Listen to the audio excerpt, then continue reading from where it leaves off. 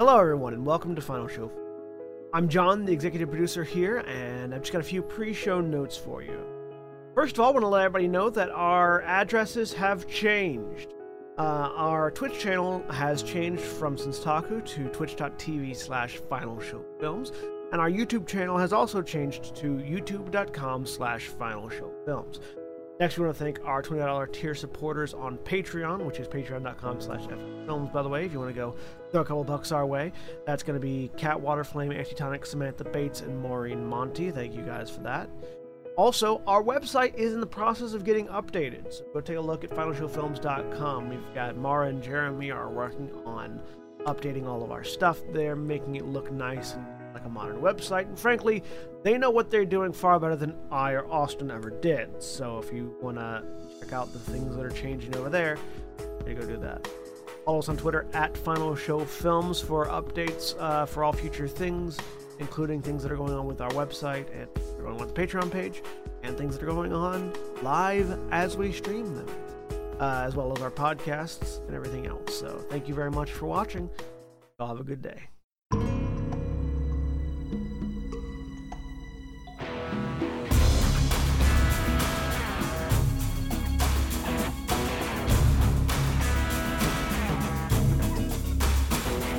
Hello everyone, welcome back to Hunter the Vigil Terminus Tendency. Welcome to the season finale. It is time for the final episode of this season of Hunter. And before we dive right in, let's go ahead and introduce our player characters for this last round, starting with John. I'm John, and I'm playing Xaro Albright, the Director of Operations for the Chiron Group, who apparently has resting serial killer voice. And Craig? Hi, I'm Craig. I'm playing Paul Phillips, acquisitions expert for the Aegis Kaidoro. And Jack? Hey everybody, I'm Jack. I'm playing Nico Dalca, the medic from the Ascending Ones. And Jeremy? Self is Jeremy. Self was in the wrong game. Self realized, and so Self got in Self-Friend's correct game. Self is playing Kayla a win. And Erin. Hi, I'm Erin, and really clarify your references. I am playing Drew, the... Damn it, I just thought it was Hellion because you were talking about Yes! Lucifuge, which are kind of like Hellions, but actually from hell. And also not killed pointlessly by Trevor Fitzroy in a bullshit issue. And Holly. I mean, half of that is true. I'm Holly. I'm playing Astrid Ashwin, murder bot for Knights of St. Adrian. And of course, I am William, and I am your storyteller for this Hunters of Vigil Chronicle. And before we dive back in, Can't we find my move... glasses. Hearing them. They're on your face. My sunglasses. In fairness, that is a legitimate answer because it happened. Oh no, It absolutely happens all the time. Especially with these because they're frameless, so you just like forget that the lenses are there. But before we dive back in, we jump forward ahead to a dark room in an undisclosed location, and as an individual within a secure bunker gives some of the closing remarks of this first portion of his report. And so, well, before we conclude this first day of report, I should probably note that this is perhaps one of the climactic moments of this investigation. This is where we start to lose a lot of our information, and it's sort of going to just be tied down by what we've heard and what we were able to piece together. But from what I can gather from the information that we've managed to piece together, everything's about to go to hell, and you'll find out. But let's get moving, shall we, with the end of the beginning. And so with that, we return to Drew. As Drew, you, having finished the research that you had left to go and perform, have arrived back at the secondary location provided by Kayla after the primary safe house had to be abandoned because the Nicolae drew particularly close. Yep. And so you arrive back on site and find that the location is relatively quiet. You haven't gone inside yet, so you don't know what's going on the interior. But you sort of step inside and find your way through to the area where everyone else is gathered. What is everyone else up to at the moment? Medical supply inventory. And trying to determine if there's anything he's missed in getting everybody as close to prime fighting shape as possible.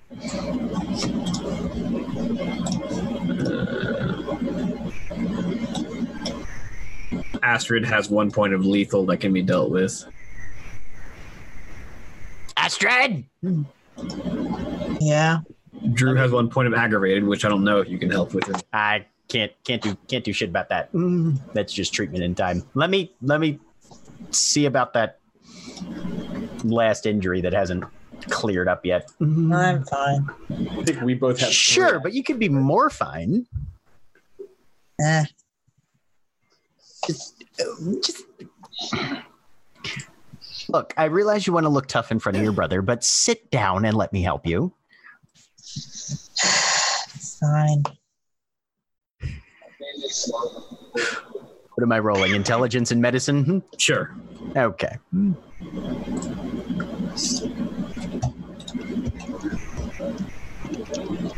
2 successes. I'll say with 2 successes, you can downgrade that to a bashing, and it'll be gone in about 15 minutes. All right. And then aside from that, the only other person who has any wounds that you can treat is Kayla, who also just has 1 lethal. I do? According to your character sheet. No, I have 1 willpower point gone. Oh, okay. I have Sorry. no wound. I was reading the character sheet wrong. Sorry, that's my bad. Yeah, I think that's the only person that has injuries that you can actually assist with right now. Okay. And then at that point, he's going to go outside and wait for Drew to get back. Which is right when Drew walks in.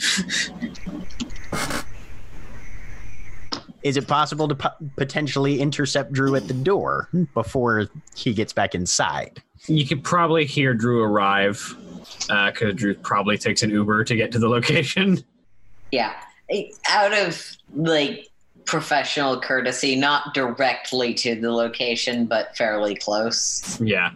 So you would probably, if you're keeping an ear out, you'd probably be able to recognize Drew on the approach before he actually made it inside. Yep. Slam the door behind me. Hey. Is this a bad time to ask a direct question? You can ask.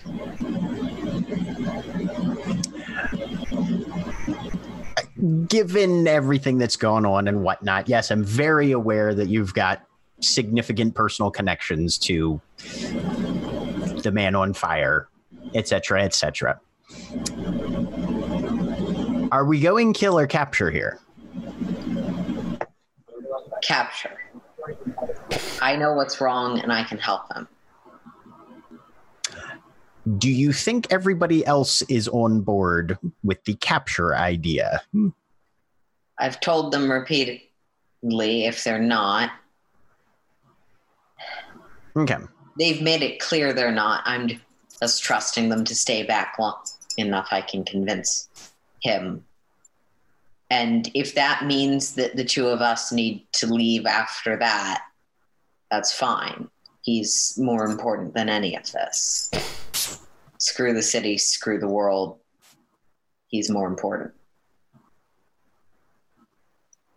Don't hear that from hunters a lot, but okay. All right.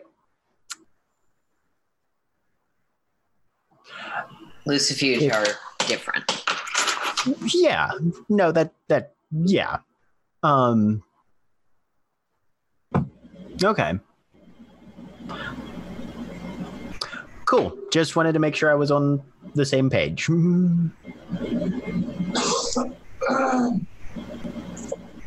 And like an empathy roll with my discern intent specialization to see what might. Jack, if you're gonna say no, that's totally fine. Oh no, you can totally try and read Nico. He's not great at hiding things. He'll try, but and would discern intent imply? Yeah, if that's probably. sort of what I'm going for. Okay. Yeah, probably. All right. Holy shit. Well, there you go. Dice don't like me, but yeah. Yeah. Nico's hard to read occasionally. Once in a while. Yeah. I'm preoccupied. That also probably helps. Yeah, you are also distracted. Mm-hmm. Yeah. Okay. All right. Well. And then he just turns and walks inside. Follow him.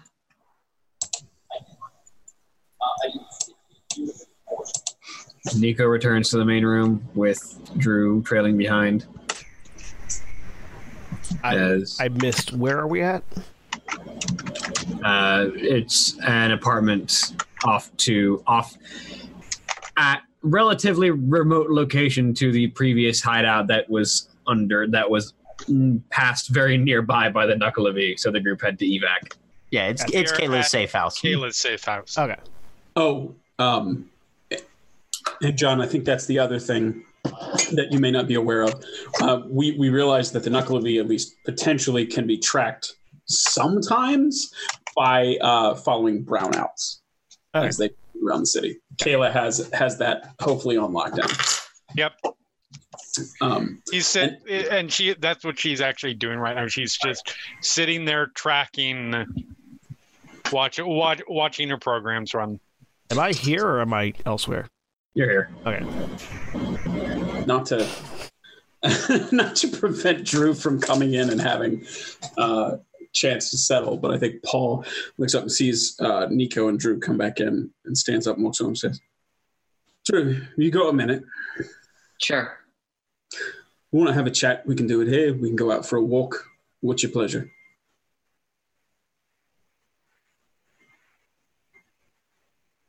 You asked. Your call. Sure. Hey, let's. Is there a part of the apartment that's not right in the main living area? Yeah. It's not like a studio. Okay. It's probably like a 2-bedroom apartment. Okay. We'll move over to sort of towards the side, not isolated in a separate room, but just not hovering over everybody else. Really. Kayla stands up, walks over, opens up one of the cabinets in the kitchen, pulls out a thing of popcorn and throws it into the microwave, and then turns around. Does Kayla have a shelf filled with odd knickknacks and things? Not here. This is really depersonalized because it's a safe house. Gotcha. I like that the implication is Kayla deals with enough shit that safe house popcorn is a necessity. I mean, you put really basic, quick to make food in. Yes. Yeah. Yes. I just like the other interpretation. For sure. Not realistic. For sure.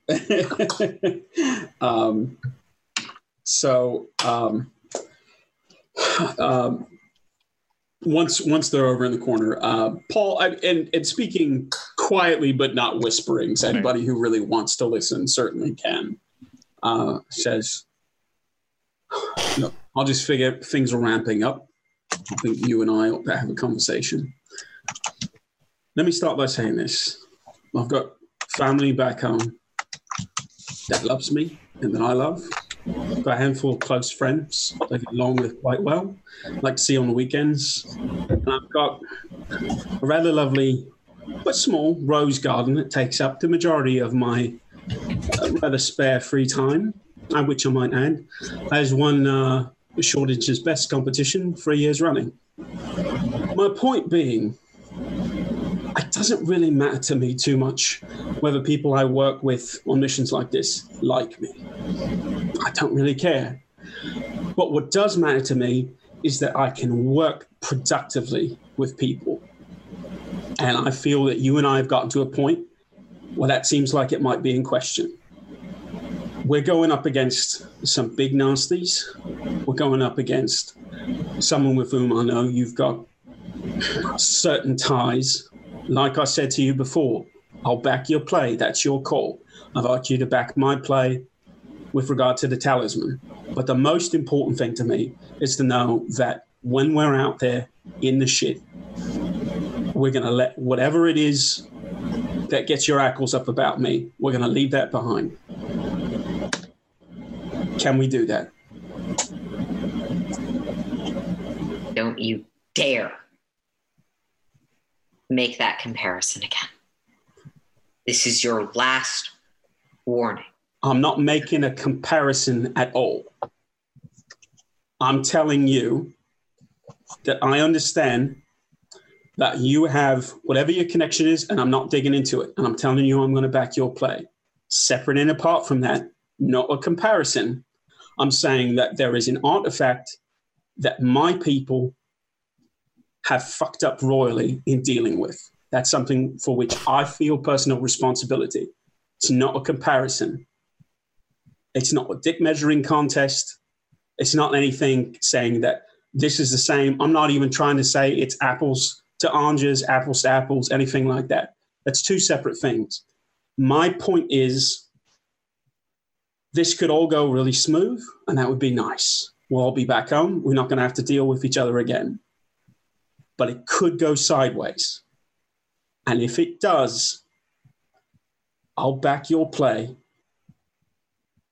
And I'm asking for you to respect the knowledge that I've got with regard to artifacts.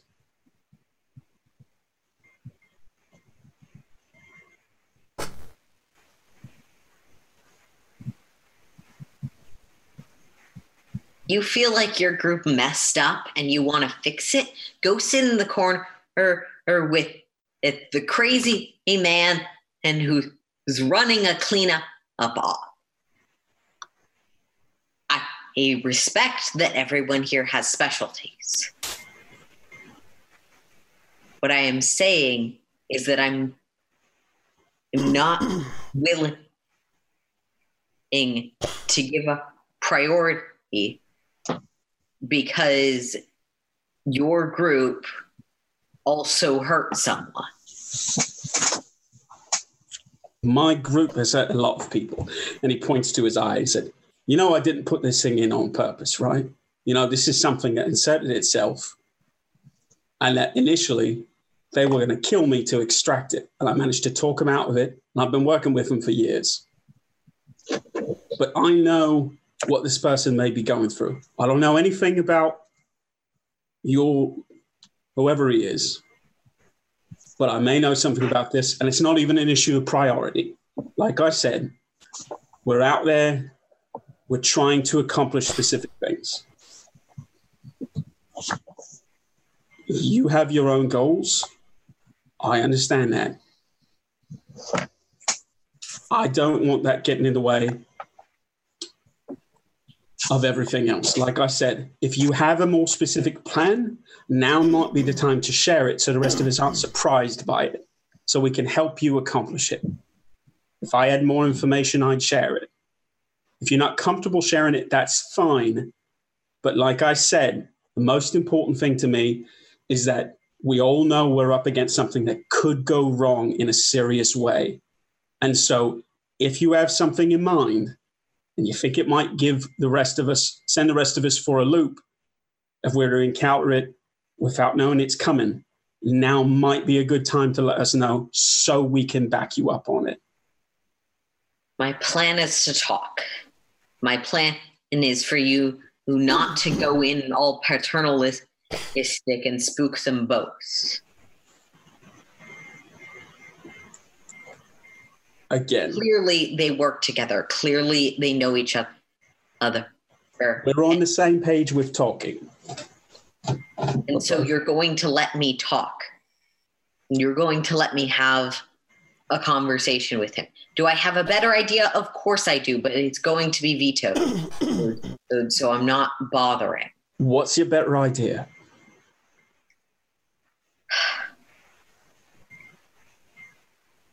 Privacy, efficiency, Colleen. It's not important. But that idea also starts with just talking to him. That's fine. That's fine. Again, talking is fine. All I'm saying is that you need to get time to talk to him. The words that you have to say to him are probably different than the words that the talisman needs to hear. It's not a matter of priority. It's not a matter of a competition. It's a matter of understanding that, like you said, they've been working together. If there's a possibility of having two separate conversations, maybe that's for the best. Get them focused on two separate things so they can focus in on what's important to them individually as opposed to whatever goal that they might have together. If that's what she's interested in, fine. Good. But I'm not willing to make this one fight and one risk, because if you mess up that conversation, and here's the thing, it's the same thing for me. If I mess up this conversation, and that shouldn't screw us out of an opportunity to talk to the talisman. I can't summon the talisman. If she comes, great, but that's going to be their initiative. Well, obviously, but I'm not willing to say, oh, let's have those conversations simultaneously, because if one of us messes up, then obviously they probably both leave. No. And I'm not willing to risk that for anyone. If she doesn't come, it's no problem. It's going to be the Drew Hour with the Drew Show starring Drew. We're all on board.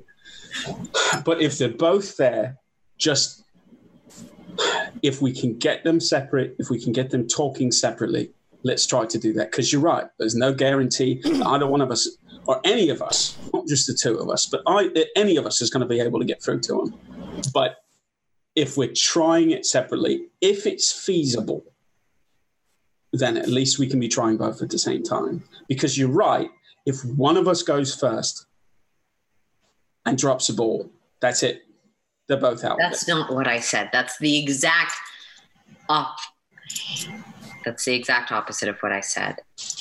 And it's really hard to believe you'll back my play when you willfully misinterpret everything I say so that you can get your way. Okay. See, this is the sort of thing I'm talking about. You specifically said that if one of them... I said we're not having two separate conversations at the same time, because if we do that and we mess up, they both leave. But what if your conversation goes poorly? Are you saying we're going to be able to have a second conversation after that? I am giving you a bit of an out by saying that while I'm having that conversation, she can do what she wants. And if what she wants is to have a conversation, it's better for me to not stop that. Right. I mean, again, we don't even know what power level these two are coming into other than the fact that it's off the fucking charts. So if they want to do something, you're right. That's what they're going to do. So you start off. If there's an opening, I'll jump in to see if I can start it. Is that all right with you? Or are you going to take that as a slap in the face and it's going to blow the whole thing up? If she seems amenable to having this conversation. She's not my priority. Fair. Insofar as she's my priority only insofar or as they're connected. But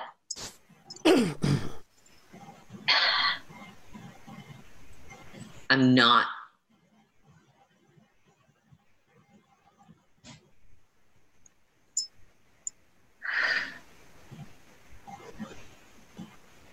As angry as you are about the whole thing, I think we're on the same page. But in terms of priority, there may be another conversation that you need to have. And he'll sort of nod his head in the direction of Xaro. We already talked about that. It's like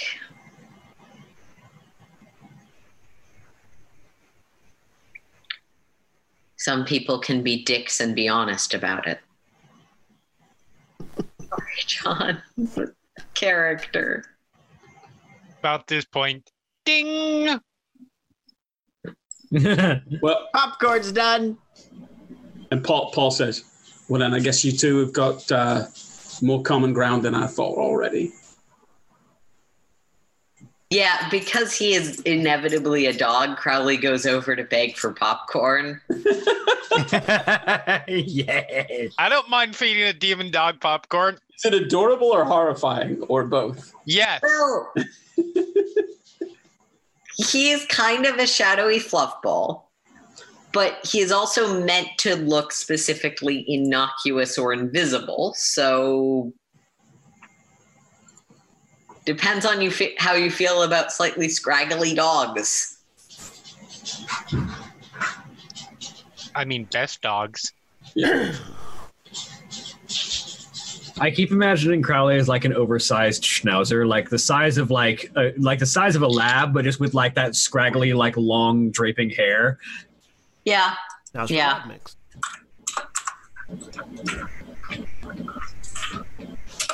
Have we more things that I missed for not being here? Have we equipped people for like dealing with a person on fire if things go south? Like, do people have tungsten rounds or anything like that? Or is Xaro literally the only thing we have to fight him if things go south? We brought it up, decided we didn't know what to do about it, and then that was where that ended. Paul has a magic spear that's incorporeal and can stab things from 30 feet away, so he feels relatively confident in that. In the interim, Paul has a library card to magic. in the intervening time, could I have had R&D working on something? Yeah, I'll say you probably have a couple of magazines of tungsten rounds coming in. Okay. Nico has about 6 Molotovs left, which will probably be about as effective as water balloons. Could I get them to attempt a tungsten Bowie knife? I don't know how well that would work. Problem with a tungsten Bowie knife is it will probably weigh like the weight of a solid brick. Unless you want it to break when you pull it out of the Yeah, that's the thing. It's like either it's going to be really fucking heavy or it's just going to be fragile as hell, and that's the question. I like the idea of someone, like some NPC with a 7-dot strength being like, Bowie knife for fire. I've got 4 dots of strength. I can pick up a lot of things, but damn. Kayla's weapon of choice is a car, as in she's going to get in the car and get it running so that we can drive away when all of the weapons fail to work. That's a good one. I thought you were going to say run him over with a car, and I was like, that's just a fireball. No, you don't drive something that runs on gasoline into a large flaming person. Unless you're David Tennant. You guys have never played Metal Gear Solid 5. I have. I need to play that But still. no, I've got weapons that'll work. It's just they're not knives; they're my fingers. Yeah. So Drew will walk over to Xaro. Progress on R&D. You'll have some amount of tungsten rounds that have been fabricated and delivered shortly. Nothing heavier or larger than that, unfortunately. It's a rather difficult metal to forge into proper weapons. But I've got my own ways of circumventing the fire thing. He pulls up. But Sorry. He holds up his hand, as do I. And again, you see because he's shown them off before, but you see the gloves sort of tip where the claws sort of extend and then retract. Have you guys magically invented some level of tungsten bullets that don't cause cancer? We're not interested in... long enough to die of cancer, you're a miraculous hunter. I mean, fair. We're not interested in preventing cancer. Well, yeah, because then you would stop making money off of it. Duh. As that comment is being said, there is a very subtle finger indicated at the vampire in the room. Hopefully where Astrid can't see it. All I can think of is Sauron, you're a genius. You could cure cancer. I don't want to cure cancer. I want to turn everybody into dinosaurs. Actual line from a Marvel comic book. Actual fucking dialogue. I don't want to cure cancer. I want to turn everyone into dinosaurs. At which point, his friend, his ally in it, just sort of mutters quietly off to the side, "We want to turn everyone into dinosaurs." Anyways. Yeah. But yes. So hopefully still not dinosaurs, despite the best efforts of the evil scientists. Anyways. We've talked about this before, and minimal expense to you, whatever your motivation in it is. It's pretty likely I'll just be able to talk him down. Very well. If you can talk him down and get him out of the city, then situation resolved. If not, well, that's what I'm here for. Did we ever give Colleen a phone? Because I definitely had extra burner phones. I just don't remember if we gave her one. Probably has a burner phone, yes. I think you did, yeah.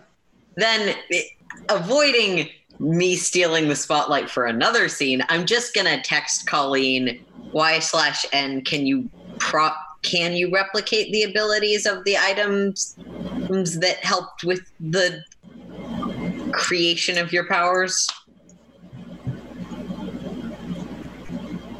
Uncertain. Okay.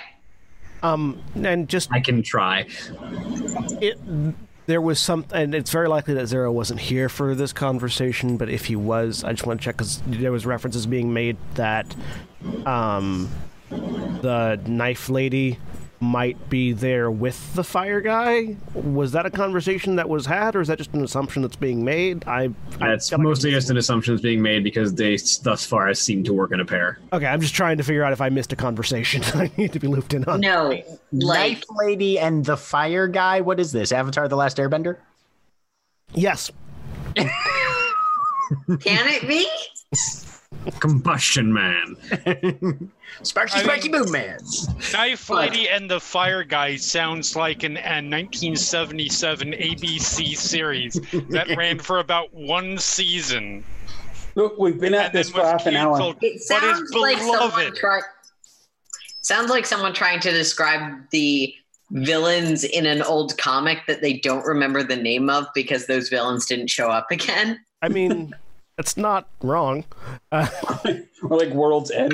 We've been talking about this for 15 minutes and we still haven't got anything better than Smashy Eggman. Okay. Will Kayla share her popcorn? Because Paul's headed over to just eat popcorn with Kayla. Just hold some out. Hold out the bag. Oh. I warn you. I just took like a thing of like microwavable and just went. So it's about 70% popcorn, 30% liquid butter, hot. Paul takes some and says, "Oh, American." Just continues eating. I check my phone, and as I do, I reach into my coat and pull out a large not a large, but like a sort of a tall vial of green liquid, which I pop open and drink. As I check my phone to see what the ETA on the tungsten round delivery is. I look over. I look over. Paul, do we even want to know? You get the message that there's a briefcase waiting on site at the designated location. Is there any way that was a? Paul shrugs and says, well, in direct contravention to my own personal experience, I'm going to say it never hurts to ask. And then we'll raise his Xaro, is there anything we should know about? Looks at the phone and the vial that's now empty. Which one? Both. Yes. Tungsten rounds have been delivered to the site in question and are waiting for us to pick them up. This is a kale smoothie. Puts it back in his coat. Insight check. I mean, yeah. I'm a chemist. Did you say it was glowing, or did I just mentally... it's just green. Okay, all right. Not glowing, just green. I like the idea that he just drinks a kale smoothie out of a vial. Well, it was it's sort of like a imagine like an overly designed thermos, basically. Yeah. It just looks like a tall vial. Go ahead. Paul shrugs, turns back to Kayla and says, it's about 50-50 whether it's kale or, I don't know, Triffid bits. I'm not going to roll because he was telling the truth. Yes, it's just a kale smoothie. Okay. Xaro is I like that you said I'm a chemist and then rolled the insight check, not the science check. That's fine. That is about 10 times grosser than whatever weird Frankenstein concoction I imagined it was that was derived from, like, dead angels or something. Please. That's for surgery. We don't ingest.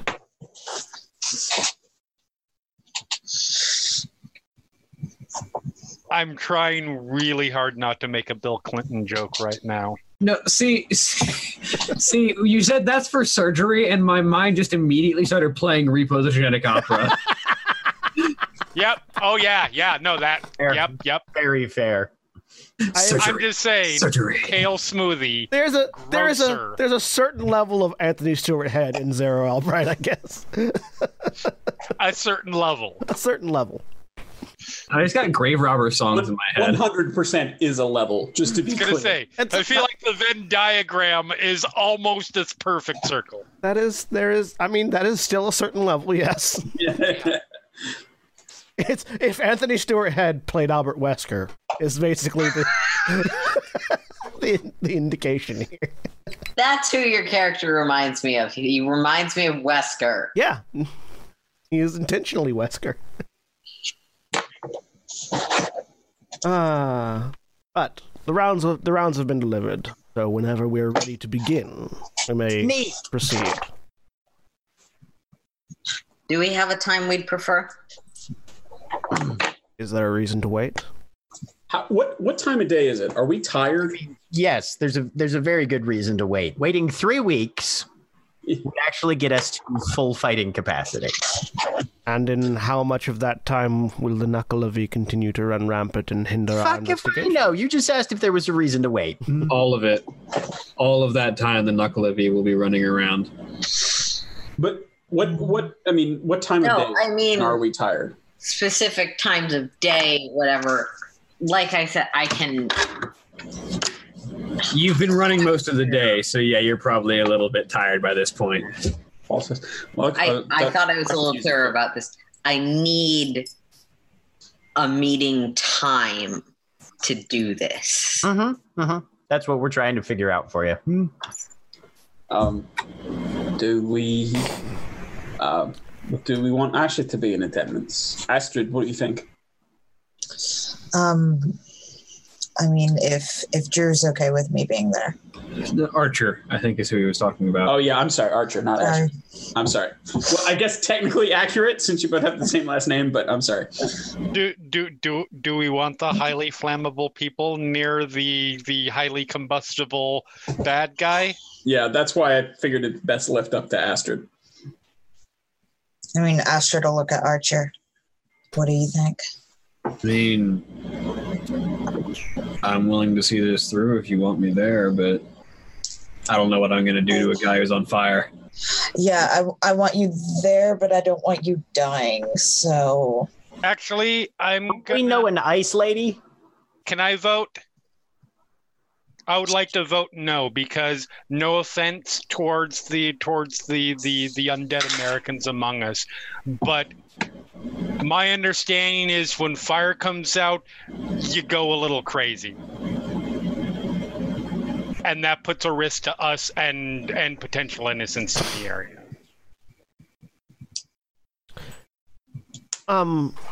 It's up to you two. I just ask for the same amount of decision making that you got for your brother with. Yeah. I understand. Okay. With what's the location that I discovered apparently? It's there's a neighborhood that's under construction, and it's off the highway, so it doesn't actually connect to anything major, and no one lives there, and the construction's been halted for a while, so it's basically an abandoned lot. Okay. What's the surrounding terrain like? Mostly. There's a very large expanse of just dug up dirt from when they begun construction and didn't finish. And then outside the bounds of that lot is forest. Okay.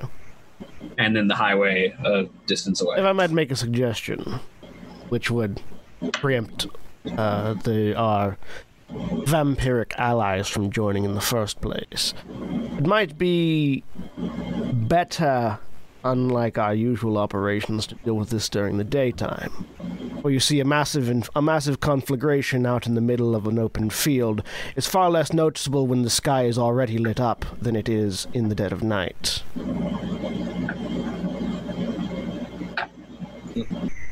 Counterpoint: if we've got bullets that work, are any of our pulse adjacent people competent snipers? I mean, myself and Alexander are not bad with a long rifle, no. Because I assume that you mostly freak out about the fire when it's, in semi-proximity. There is a certain innate fear that comes with close proximity to fire, yes. Right. Yeah. But yeah, anyway, just thoughts. It's not insurmountable, but it's definitely a threat.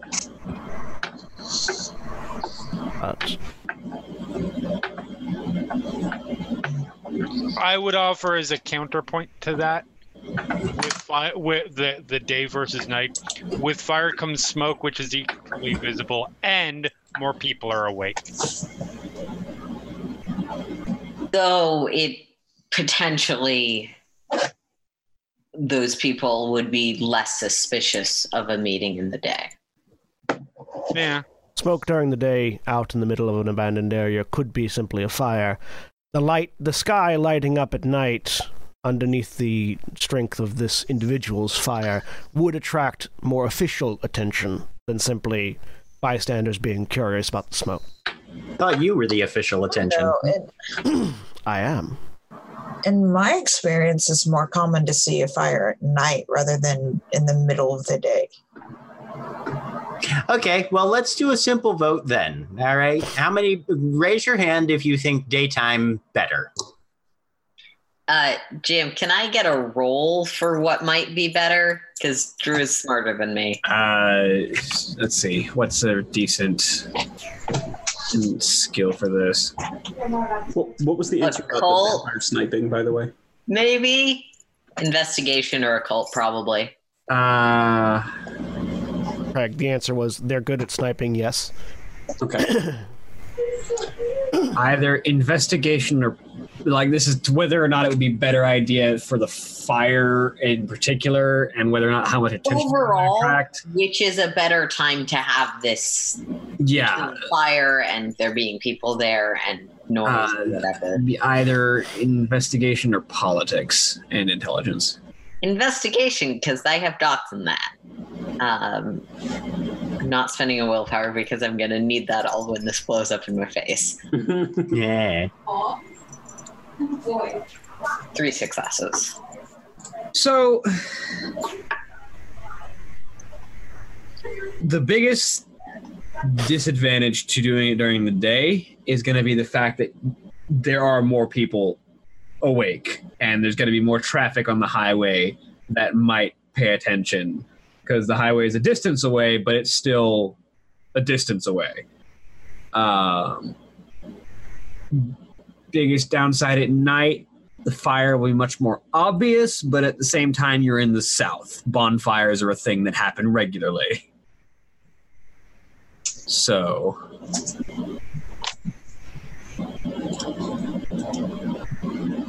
I'll vote for night.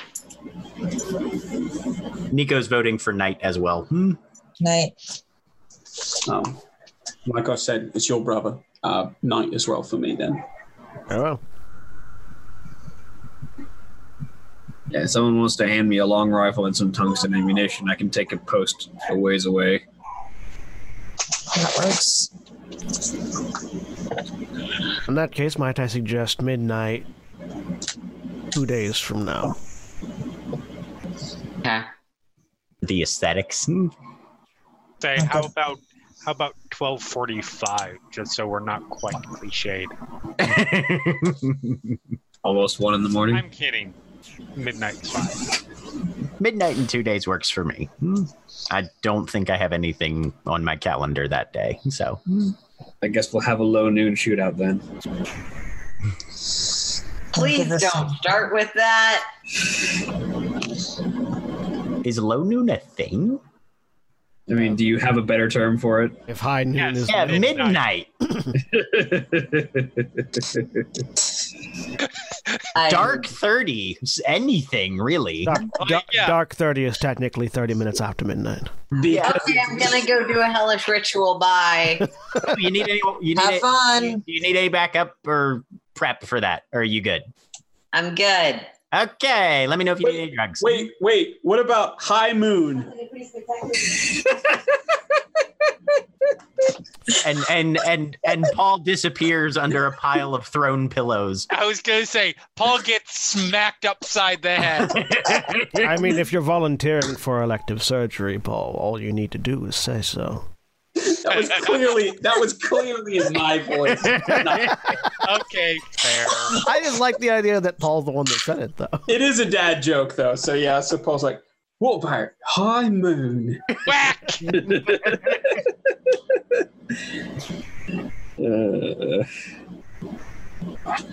Well, then we've preparations to make. Calls I'm certain everyone needs to make. It's my favorite Scary Cooper movie. Whack! I will see you all again in 2 days. And I leave. It's almost like the room just rose a degree. Nico, anything we can do, you think, to heal Well, up? I mean, if we've got 48 hours, I think, you and me, actually, if you don't have anything better to do, are going to turn that fucking tank into a decently equipped emergency services vehicle.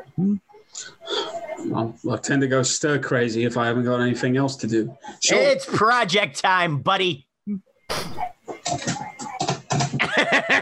Montage. Gonna need a montage. Except it's Paul, so the kinks start playing Village Green Protection Society. I support this. So you got 2 days to prepare. I'm going to see about, in addition to those tungsten bullets, if I can get some tungsten arrowheads. Those are light enough. You can probably get a couple of them. It would just be the head of the arrow. Like the rest of the arrow is wood and will splinter on contact. Absolutely. All the rest of the arrow is a vector by which to get the thing into him. The delivery system. Yeah, it's a delivery system. I'm not getting those arrows back. I don't expect to. Also, not wood. Carbon tubes. They're probably aluminum. Yeah. Just to be light, because they have to compensate for the weight of the arrowhead. Aluminum tube. Aluminium. I do think like you go, you pull back, you get ready for the dramatic shot, you fire, and it just goes boom. Hits the ground like 6 inches in front of Tracks like a LARP arrow. Here we go. I have to aim high, is what we're saying. And that will probably be the instruction that you're given when the arrows get to you is aim high, because the weight of the arrows will significantly increase the drop. Now, that's actually why I think they would actually use a heavier shaft than aluminum, because wouldn't you want retain the force? Yeah. No, you want balance in arrows. Yeah. That's why the feathers are there. Yeah, you want. They're also there for aerodynamic, to keep it from veering off course. But yeah. But no, yeah, you definitely a super light shaft and a really heavy arrowhead results in a really useless arrow. Yeah, no. So it would be appropriate measure to take. It would be a carbon shaft. Balsa wood shaft, folks. See, the balsa wood shaft doesn't work because the balsa wood snaps before you let the arrow go. I'm picturing those little balsa wood airplanes that you used to be able to get. Yeah, exactly. You just put the arrowhead on the end of that, and then you attach a rocket engine to the back. It actually starts there, like winding up the rubber band propeller. Probably with sturdier. Just ask Chiron Group to make a bolt gun. So what's Nico gonna have to roll or get Paul to roll to kit out the armored Humvee? A bolt gun's more task force Valkyrie anyway. Yeah, it is.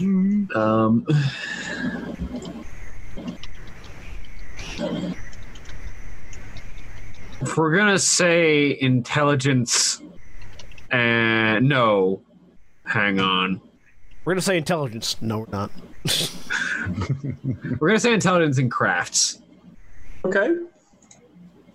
I got some of them things. Me too. Are we rolling independently, or am I assisting? I was going to say, is this going to be an extended roll, or? We'll say 4 rolls divided however you guys want to divide them. I've got a dice pool of 5 to go into this. I've got... you said I've got 6, so not much better. Okay. 2 and 2? Sure. Cool. Check, I don't know what that means in this system. You roll 2, I roll twice. Okay. Because there are 4 rolls to be done. Okay. 2 and 2. 2 for 1 and 2 for 1. I don't think it's a World of Darkness thing. No, that's just that's a common Earth phrase that we use in every day. Shit. I'm spending willpower on my next one. I got a total of 2 successes. I got a total of 1 success. I mean, that feels like a dad project. We're terrible at this. And if you have the skills necessary, absolutely. I'm reminded of the that article talking about how millennials are really bad at do-it-yourself projects, and our general reaction to it being, yeah, because we saw our dads fuck up do-it-yourself projects continually. Yeah, basically that. I don't have any that I can demonstrate with that are on camera right now, but I'm sitting amongst them. But, my parents' house was a do-it-yourself project our grandfather did, and it's falling apart. I feel like Nico and Paul have a really fun time. Yeah. So with three successes over the course of 2 days,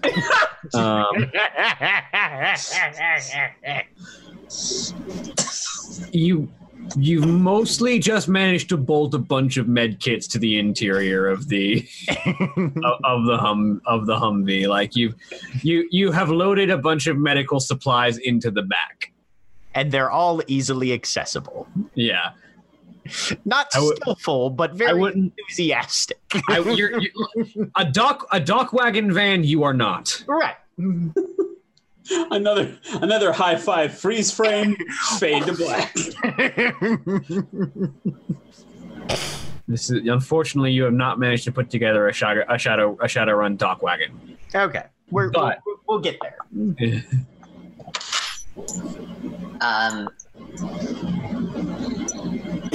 Basically, after leaving, because probably giving this as much time as possible is a good thing. Drew's just gonna duck down an alley, pull out a pocket mirror. So, I am assuming you heard most of that, but to reiterate very clearly, specific full date with the year of 2 days from now. At midnight, just meet me there.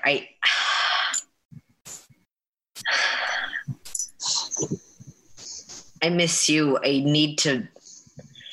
You said it was my turn, and I think this is what that meant.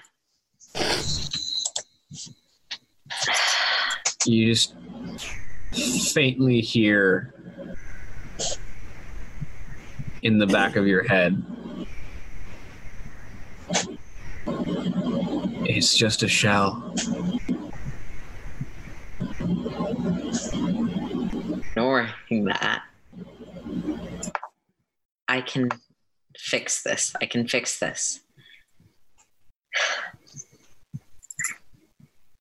Damn.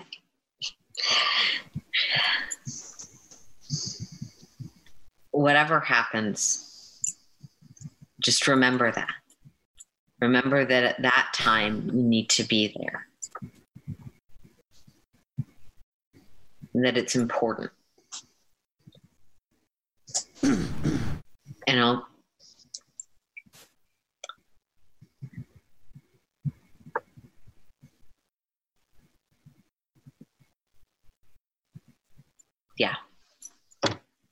Mm-hmm. And then just repeat the information again. You feel that connection and you feel that information. Travel it. Time travel! Woohoo! I don't say that. Time hack. I think it would be 10 times cooler if you did. Just randomly out of the blue. The player spontaneously comes in, does some jazz hands, says time travel, and apparates back out. Because just go full fucking Kang on it. Yeah. So what are Kayla and Astrid doing for over the next 2 days? Astrid doesn't have like a massive amount to prepare for the meeting. So she's going to disappear for the next 2 days and just do another search for Jonas.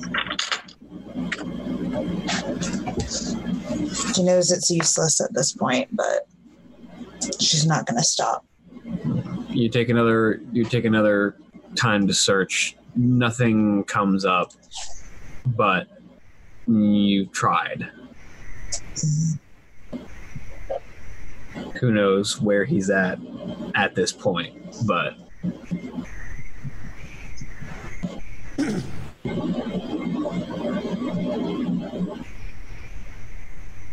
Kayla is going to probably spend most of the first day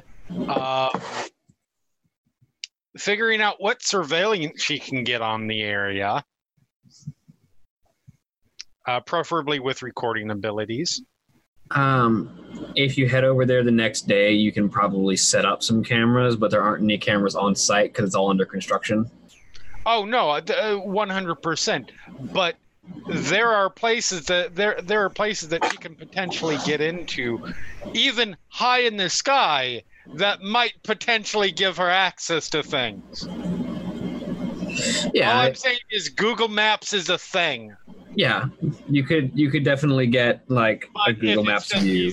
If it's just easier to... Yeah, My concern is how, because I believe we had said that this was a place that does not have good, let's just say, not great reception, right? No, it's just under construction. Oh, well, in that case, yeah. Take probably all of that first day, setting up cameras that can broadcast what we're going to be seeing back to her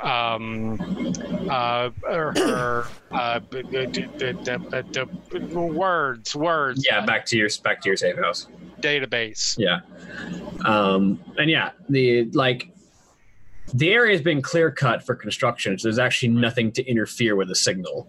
Oh, perfect then. Yeah. And start recording now.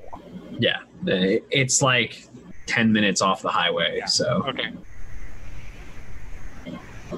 He wants to know if anything comes into that area beforehand, and have records of what happens during. Outside of that, probably the second day, she just goes around and does some stuff for her day job. Mm-hmm. Does just little small reports things, nothing significant. And while you're doing that, you're sort of keeping an eye on the brownout grid. That is still moving in all sorts of different directions. Like where these small roving brownouts seem to keep popping up, traveling a short distance, disappearing, popping up somewhere else, traveling a short distance, disappearing at a regular intervals for the next 2 days. Is there any pattern to it? Does it look like the thing is doing any sort of search pattern at all? Or is it just randomly... If there's a pattern to it, it's not one that you can discern. So never mind what I'm doing for day 2. Day 2, I'm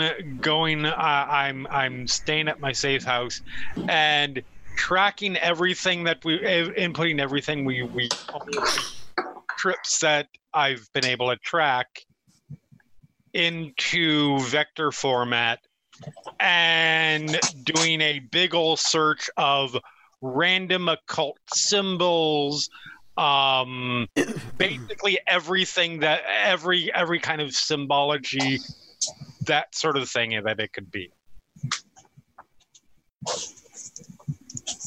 Anything that will help me potentially predict where it's going to end up. Roll me. Let me see. Intelligence and investigation. Okay. Investigation, intelligence. This is kind of important, so I will spend a willpower.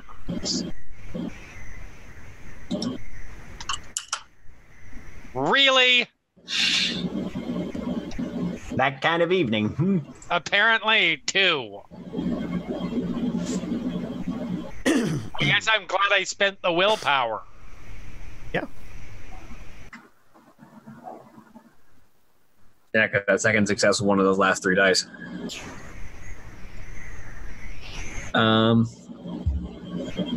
So, with 2 successes,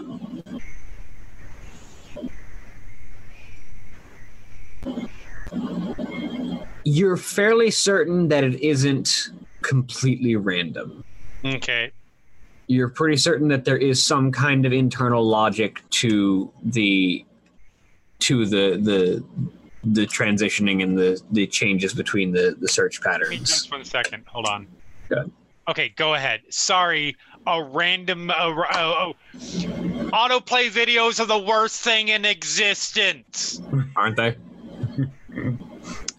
You're fairly certain that there is some kind of method to the madness, but it is so far beyond you to understand exactly what the pattern is supposed to be or what the logic behind it is. You know there is a logic. You just can't piece it out. Fair enough.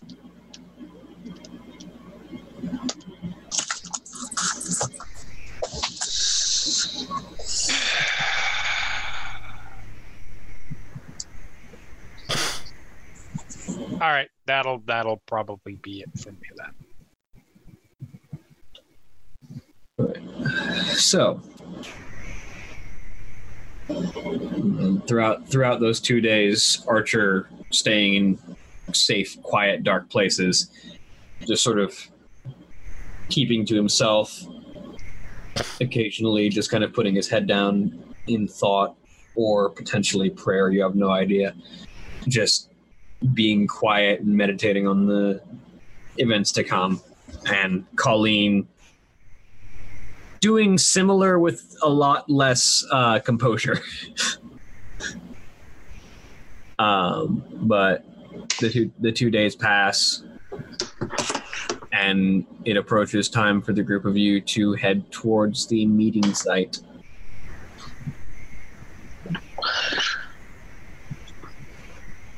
Make sure nobody has visited the place in the last day. Right? It's thus far been deserted for the past day, yeah.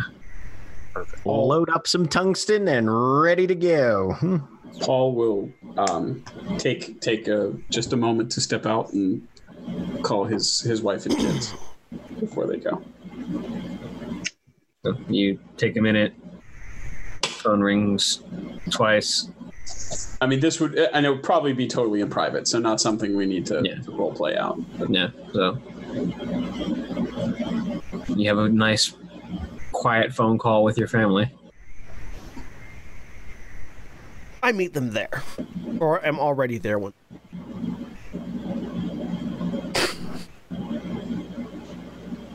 I probably go with someone because I have a strong suspicion I can't really get an Uber here. Probably not. You can probably ride with Astrid. Yeah. You could ride in the new med van. Ambulance tank.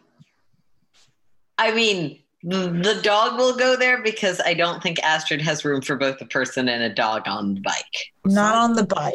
But Probably sidecars are for. Why? I was gonna say we definitely need to get Astrid a sidecar. Why, Yeah, I was why gonna say is it she that doesn't have a sidecar. no one in any of these games, whenever, including me, whenever you get a bike, ever gets a sidecar?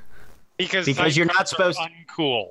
And also you're not supposed to operate a motorcycle having consumed an alcoholic beverage. Well, I mean, that's just, whatever. But I'm talking about the actual. It's World of Darkness. I just assume that your characters are all constantly driving drunk. Xaro pointedly doesn't drink. You're not necessarily wrong. Nico never drives drunk. High, yes. Drunk, no. Xaro's a health nut. I mean, Not better. So, are you suggesting that Paul would have surreptitiously taken the key? Okay, no, I meant this more broadly as a commentary on the kind of characters people play in World of Darkness games, not an attack on any of you. Yeah. No. Legit. No, but I'm asking, is Nico high? Because Paul would rather drive in that case. You don't know. Can I do an insight check? Try.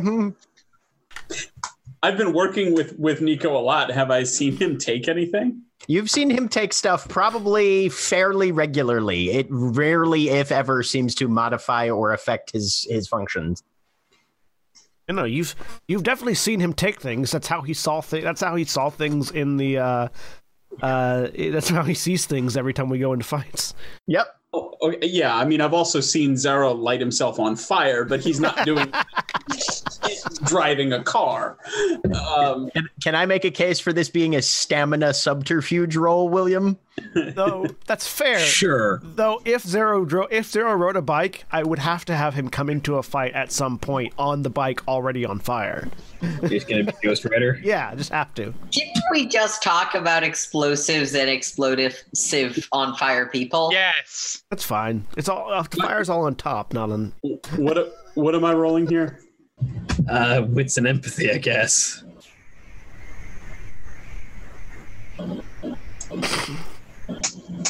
Not against that roll, probably. At 0. I am sober as a fucking judge. All right. Paul will get into That's not the do best the passenger seat. comparison, and Jack, win. because many judges are not so judges. Many of the Judds aren't either. Many of the Judds are not sober too. Yeah, just words hard. So, you arrive on site just before midnight. Highway to Hell's. And this guy knows we're coming, right? Like this is not an ambush of any stripe. We're not trying to surprise him. We're just okay. Weird. Okay.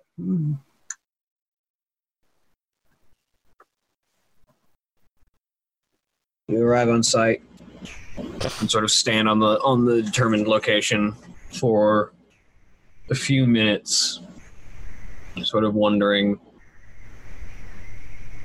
what might be what the odds are that they'll show up, or that they won't show up, or that they'll bring friends with them. I feel like it's going to be one of those things where, like, we flash our headlights twice, he lights himself on fire twice, and then we can. I look over at Nico. Which one of us lights ourselves on fire twice? Both of you, duh. And then the sound of roiling flames begins to reach your ears. Heading towards it. As probably just a pedestrian. I'm going to preemptively activate my cowl, just because. As you turn and look and see a pair of figures approaching. One is unmistakable as an incandescent burning man, almost 6 feet in height, slender of build, but approaching completely wreathed in flames, only his angered, bright white eyes able to be seen from the outline of the flames. The second, illuminated from the light of the first, is a small blonde-haired woman, her hair pulled back in a ponytail, wearing a close-cut black dress with a bright pendant hanging from her neck, and just walking with the most casual sachet of a walk, with an open straight razor in her right hand. I recognize anything about the talisman? It stands out as being unusual, definitely. Well, sure, but nothing from inventories or anything I've seen. Yeah, it's a unique thing. It's definitely not something that the Aegis keeps multiples of. Okay. Here's just walking over. As you approach, the woman kind of looks up at the man on fire. Huh. So they did us the favor of coming here all alone. Guess that makes our lives easier. Shall we get it over with? Are you ready to die already? Jonas? Or Jonah? Jonah. I knew the name of this NPC when I created my NPC. Jonah? The burning man just stares. It's There's okay. a slow rumble of fire.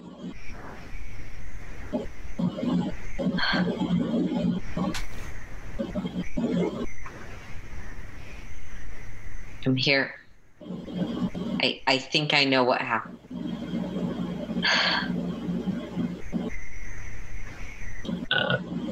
Quick question, and the answer is up to you, Erin. Did Drew bring the item with them?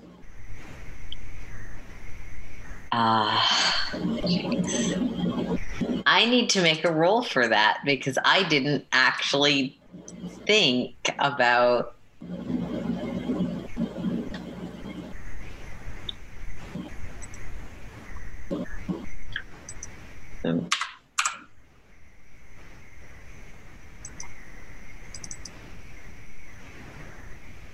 Yeah, I don't think so. Drew, who isn't.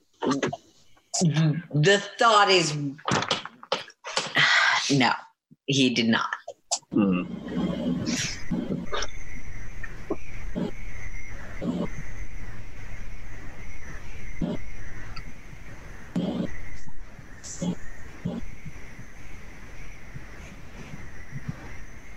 Found you. Like you told me. For the briefest moment, the flames die away. And standing underneath is someone clad in a heavily scorched but still intact black biker jacket, well-worn slacks, and then a profusion of white bandages that just wrap the entire torso up, covering the face with just barely a slight hole for the right eye, consuming the shoulders and arms and hands and fingers. And from the rasping throat of this individual as the fires die,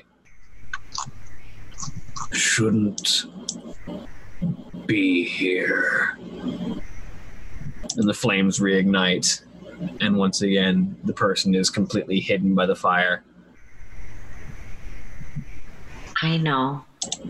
I'm sorry. I needed to.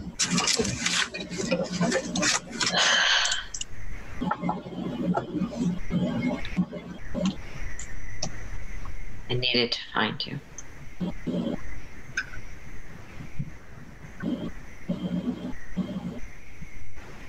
Especially because I think whatever you're missing, I probably have it. Everything considered.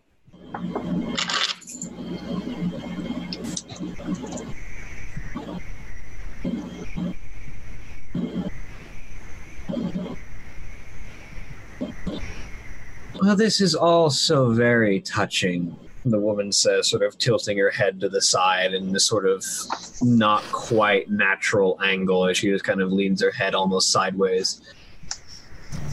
But this is getting a little boring. So if you guys are just going to talk, I think I'll start picking apart your friends, she says as she starts to raise the razor in her offhand. I want to point out it's not friendly. Go ahead. Astrid will take out her axes and step forward. All right, let's play. Paul will say, well, if you're getting bored, Miss Caulfield, you and I could discuss the old country for a moment.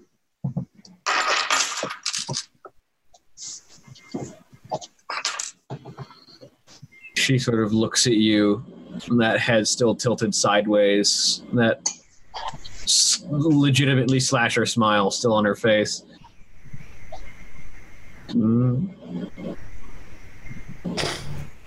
She hasn't swung the razor yet, but she's looking at you.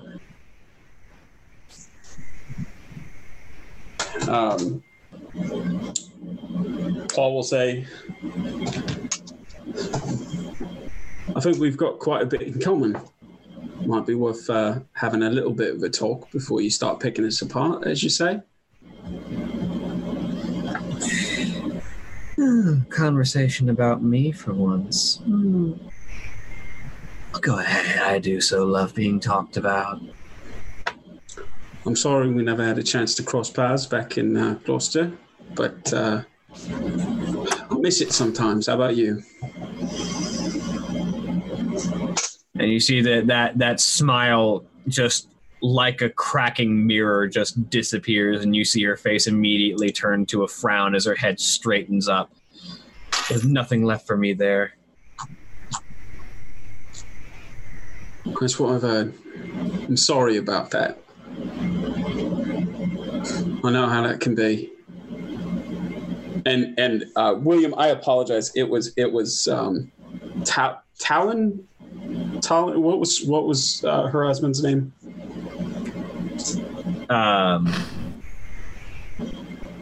I think it was Talon. Talon. Okay. I never met Talon. We worked out the same office, I think, but never had the privilege. But from everything I've heard, he was a good person. I don't even know if I really knew him. He always had this secret life that he would be going off to, and then I never knew when he'd be home. Sometimes he was hurt, and I didn't know why. I know. I've got people I put in the same position, and it's something I think about all the time. I'm not sure what I would say to them or what I would want to say to them, but I wouldn't want to leave them like you got left. I'm sorry that happened. And the head tilts to the side again, and that disturbing smile once again breaks out on her face. That's all right, because I've got everything that I need now, and I can do what I want to who I want. That might be true, but Miss Caulfield, what do you think about that? I assume right now I'm speaking to the talisman. There's just me. And I know that the you that you are now is different than you used to be. And he'll reach up, and he's not wearing a contact, and he'll tap his eye again and say, I went through a change too. Not the same as yours. Not the same scope as yours. But I still threw everything for a loop. Roll me manipulation and expression.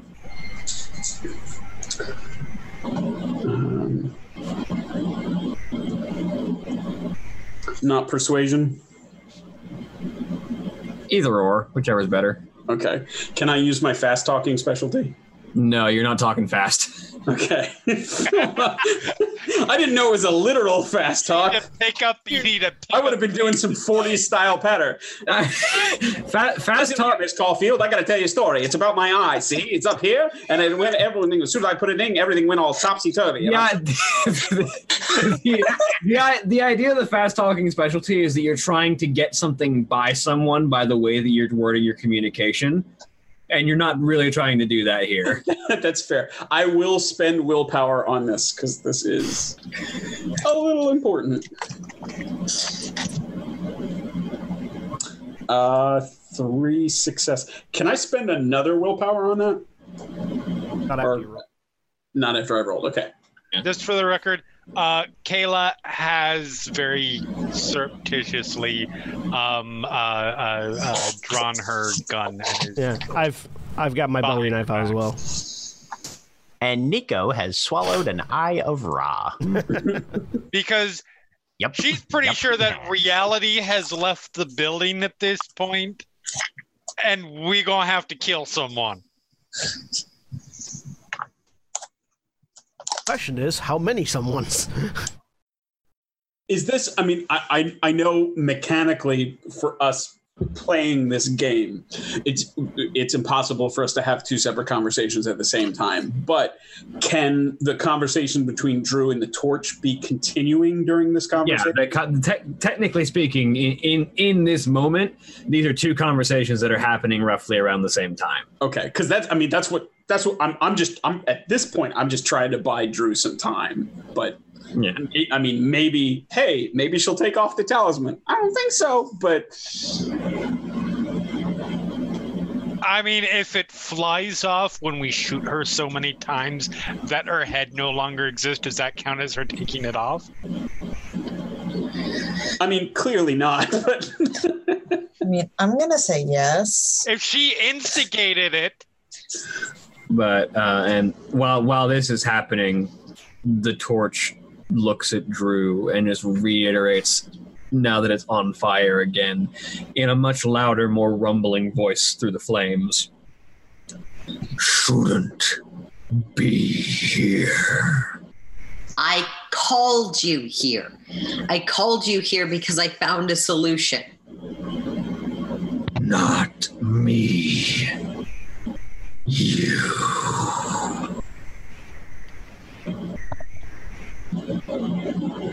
I know. I'm prepared for that, but I want to try something first.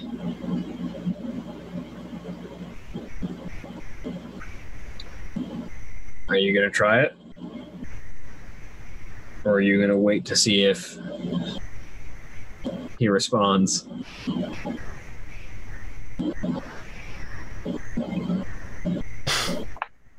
Colleen, remember what I asked you about a few days ago?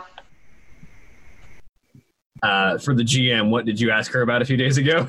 I asked her about whether or not she could replicate the effects of an artifact that was used in her creation. I can try. Please do. But I think what might be easier is just to have the thing. Look over at her. Yes, that would be easier. And she kind of puts her hands together, and as she brings them apart, there's just a long length of silk ribbon. I'll take it from her. I feel like we should talk about this later.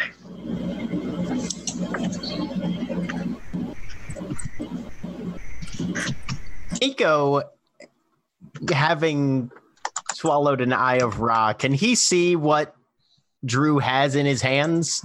It hurts you to look at it, but yeah. What does it look like to me? If I was going to say, what does it look like? One of the artifacts from Alexander's?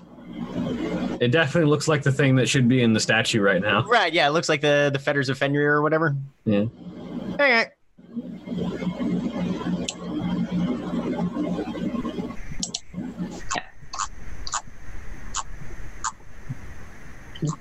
Okay, important question. Do I know how these work? Theoretically, you should be able. You should just have to bind them around the person in some fashion. Cool. I have a feeling this is about to go very significantly one way. So if there's anything else that was happening with Paul and Talisman.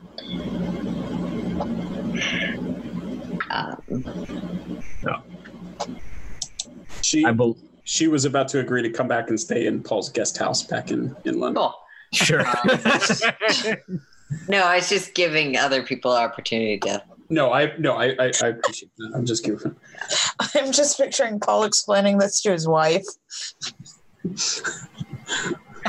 gonna have a house guest. She's a co-worker. She's an axe murderer. She's a knife murderer. Oh yeah. Astrid, the axe murderer. Her husband was a co-worker. You mean an antique stealer? Right. Another antique stealer.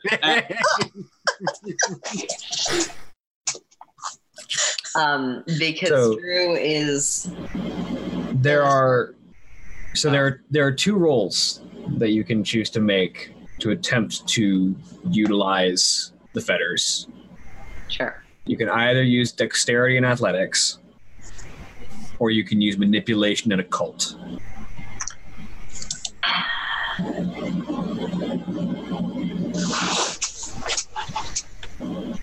Given who this is, does my dream specialty apply? Yes, actually. What Okay. about, hear me out, manipulation athletics? That's like significantly less dots than either other option. That is the most Nina thing I have ever heard Jeremy say, and he's not even playing Nina right now. Okay, manipulation and occult, obviously spending a willpower, and specialty Specialization gives you an extra die. as I am walking over and trying to hug my it's complicated. I just Hug you're complicated. the roles that you can have. Hmm? I just really like the weird combination of roles Yeah. that you can conceivably have. Like strength computers is my personal favorite. I'm going to punch this computer into working. What? I like dexterity science because I feel like it comes up more frequently than you'd think. Oh, for sure. Oh, come on. My favorite is the walk through a crowd that you're not supposed to be in with confidence, aka resolve and stealth. 3 successes? That's not bad. Not bad. It's really good. What is this? Is this before or after we're waiting for Emma's response? This is about at the same About moment. at the same time. Okay, cool. So, Drew, as you step forward and you just kind of hold the fetters out in your hands and you focus on the artifact for a moment, the silk ribbon begins to writhe and turn in your hands. And as you focus your will on it, it launches itself forward and wraps itself around the wrists and then slightly snakes its way up the arms and around the torso of the torch. And as it does, the ribbons begin to faintly emit light of their own that is just sort of a dull crimson. As Nordic runes begin to light along the length of the fabric. I am in the process of. And is he still on fire? He is, but as the fetters wrap around him, the flames dull and cool. They're still there. He is still on fire, but it's less of an inferno than it was earlier. It's no longer I can melt concrete fire. I'm probably going to reach out and try and take his hands. I am in the process of raising my gun, Sorry. getting ready to shoot the other one in the head, because I assume this is not going to be reacted to well. Yeah. So as you do that, the talisman kind of is in the middle of this conversation with Paul and looks over at what just happened with the torch. Oh, well, that's no fun. That's just going to mess with everything. And then Kayla opens fire. Yep. There was no way that was gonna. It is. Although it is not important to the game, it is important to me as a player. Did she look convinced for a moment before she saw Drew approaching? It's really hard to read her expression. That's fair. Especially when she has when her head is tilted and she's got the permanent slasher smile. She's got resting slasher face. Yeah. There. All right. Any negatives? I am spending willpower on this. The talisman itself is going to provide you a -2. That would be +3 -2, so +1. Yes. Is it at this point that the rest of us roll initiative as well? So there's 2 damage to the dome. Yep. Yeah. So if everyone wants to go ahead and roll some initiative. That was not. Nope. Oh, that was closing my character sheet. I'm not used to using like a mouse that responds quickly. I think that's creating issues. I am holding my knife, which means I get +1 to my initiative. Initiative is roll initiative. I forgot to send it to the tracker thing, but 9. I didn't either. Ah. I didn't select my little person. Select yourself. Select yourself before you wreck yourself. Yes, but I did, and then I closed my character sheet, so I had to click away. Makes sense. I just forgot. But I have it in there correctly now. Yay.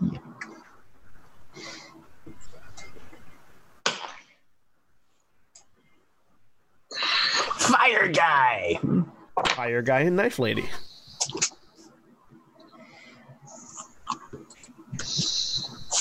I like that we spent way more time preparing for the torch than we did the slasher. Or the talisman. Yeah. Not nearly as kid-friendly as Moon Girl and Devil Dinosaur, by the way. Well, no. Also, we had far more information about Shark Boy and Lava Girl. I think Paul and Kayla did as best as they could. I think they got more than William intended for us to have. She's like, she cuts things at a distance with a knife. That's all the information we have. I mean, that is a combat style just by itself. That's what's her name? Combat the style. Lady that wants you to murder Henri. The invisible sword. Yeah. Can't think of her name. Her. Yeah. The trick for that is to get close and personal with a big. No, the trick for that is to throw fireballs at her. I'm talking about the one in game, not Henri. Henri, the trick is parry, stab. No, not Henri. The lady who wants you to murder Henri, who has an invisible sword. Oh, yes. My answer to everything in Dark Souls was to throw fireballs at it. I mean, that's a fair answer. Fire is the answer to most questions in Dark Souls. Especially in 3. In the first one, it's lightning. Okay, we're about to die. Let's find out how it happens. I'm giving William time to do things. Yeah, thank you. We are vamping so the GM can do stuff. Thank you for breaking the illusion. No, in the first one, fire was also the answer too, because the Pyromancer's flame did more damage than everything else because it didn't like prime off of anything. It just had a ridiculously high power by itself. That's fair. So, wow, she got surprised. Yeah. I mean, when the round opens with you getting shot, you know. Mm-hmm. So, Paul, you're up first. Okay. Well, Kayla had to fire, didn't she? Yeah, Kayla fired. But Paul is up first. Yeah, then initiative started. Oh, did Kayla actually fire? I didn't see the... Yeah. Mm-hmm. How 2 damage. How is the talisman attached? Is it on a chain? Yeah, it's on a chain around her neck. What does the chain look like it's made of? Metal links. Okay. By the way, I did not shoot for the talisman. I shot for the I shot for the center of the head. No, yeah. Just in case, I wasn't trying to get the talisman off and free from curse and anything like that. No, I got that. What you will notice when you fire though, Kayla, is that as you level the gun and fire, the talisman itself kind of shines for a moment, and the bullet itself almost seems to deflect off of the air in front of her and just nicks across the side of her face. That's why there were 2 dice of defense. Yeah.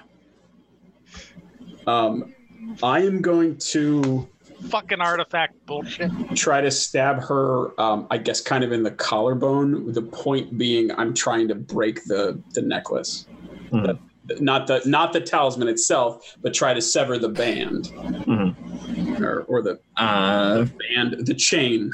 That called shot will impose. I'm going to say just -2 because it's still roughly center mass.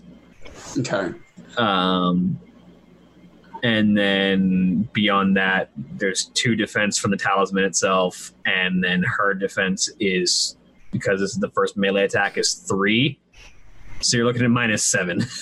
How many willpower can I spend in one attack? Typically speaking, 1, but as it is the finale, I will allow you to spend 2. Okay. I have a really munchkin-y argument that I'm sure you will say no to. Can I add anything from my conspiracy to this? I am rank 4 in my conspiracy, and I am a member of the... I'm a member of the scroll. This is my entire purpose, to reclaim artifacts that are in the wrong hands.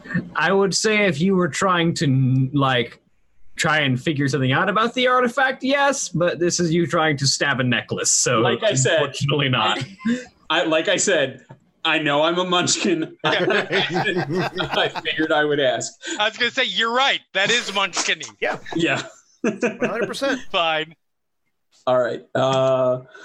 Here goes nothing. Okay, so you said it's at a -7, so I'm spending 2 willpower, so it's net at a -1. Right? Yes. All right. 3 damage. Nice. So you rush in with the knife as she... No. It's I'm not rushing anywhere close to these crazy people. It's my Doru talisman. All right, yeah, okay. That's fair. Yeah, so you hold out the Doru talisman and make the thrusting motion with it and sort of aim, and you can see the invisible point of the spear kind of chink off that force field, essentially, that the talisman is providing her. All right. And it slides up, and you can see it slice across her collarbone. It connects with the chain and pushes it across. It definitely catches on the chain, but it doesn't quite break it. Okay. And there's no cover anywhere near us, right? No, this is specifically like a clear-cut area, like they've barely laid concrete in some places. Yeah. Well, okay. Okay, yeah, then I think I'm probably going to start running towards her. Because it's not like I'm going to get to cover. But I'm going to do it in such a way that I don't put myself behind anybody who's firing from behind me. So even if I have to sort of run out to the side, I'll do that. Yep. Astrid, what are you up to? She is charging the psychopathic woman with knives or axes, whatever. I'm the one with knives. Sorry. Let's be clear. Charging the other psychopathic woman. Because you're the first one, because you're charging with knives. Holly is not amused. Guys, it's late. Sorry. It's 11 o'clock here. I am charging with axes. All right, so go ahead and make your attack roll with -4. Can I spend a willpower on this? Yes. Okay, so then it's just -1. Just -1, yep.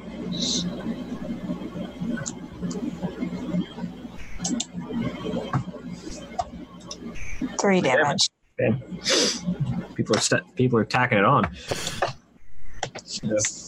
You run forward with your axes and swing them both in an arc. This force field generated by this talisman sort of clips them off to the side, but you still manage to force them through and drag it down across the side of her torso. Xaro. I'm also going to run up and stab with my Bowie knife. So I'm going to be using my advantageous angle, which is going to put their defense at a -1 when I'm attacking. Subtract their defense by 1. And also my knife has armor piercing 1. That's worth. It doesn't do anything to the talisman. Okay. So there's a -2 for the attack roll. And I'm also going to spend a willpower. Can I spend 2 willpower? Sure. All right. So that -2 turns into a +4? 4 plus 4. All right. Plus an additional 1 because I'm using my knife, although I think I've already added that in. Yeah. Yeah, I think you changed your damage there. Yeah, because I went from a 2 to 3.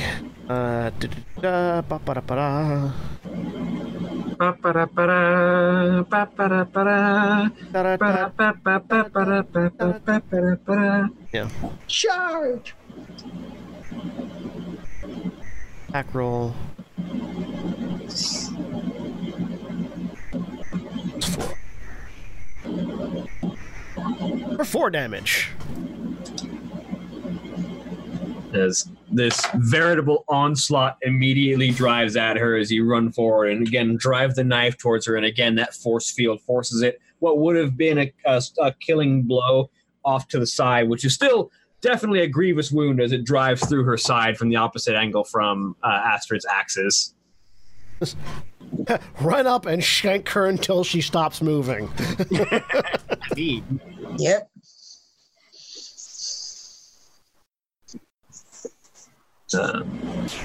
As it reaches the torch's turn, as the flames sort of die a little bit, and he looks down at you, and the fire just around the neck and head sort of dies away for enough to see the wrapped face underneath. As he looks down at you, Drew, and says, "This is just a shell. It should not be. You need to finish it." And he does nothing else because he's currently wrapped in the fetters.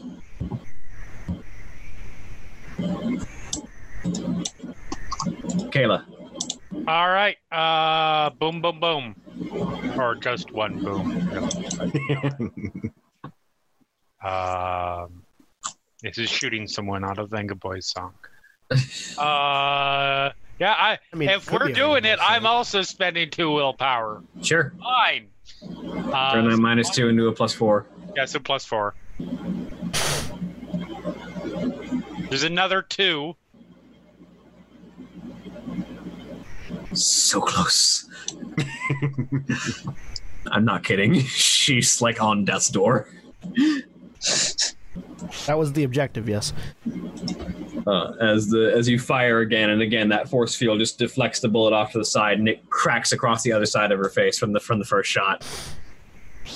Drew. We can talk about you being self-sacrificing and my plans to fix this is later. And I am going to glare hellfire at this lady with the knife.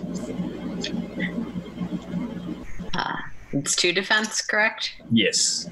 Although at this point it would be 1. No, the amulet provides a -2. Okay. Yeah. It's like armor. Doesn't decrease over time.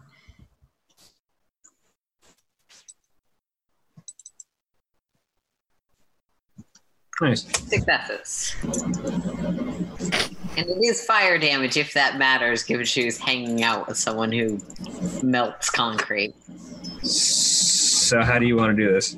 Hey. I think that Drew is just mostly focused on Jonah and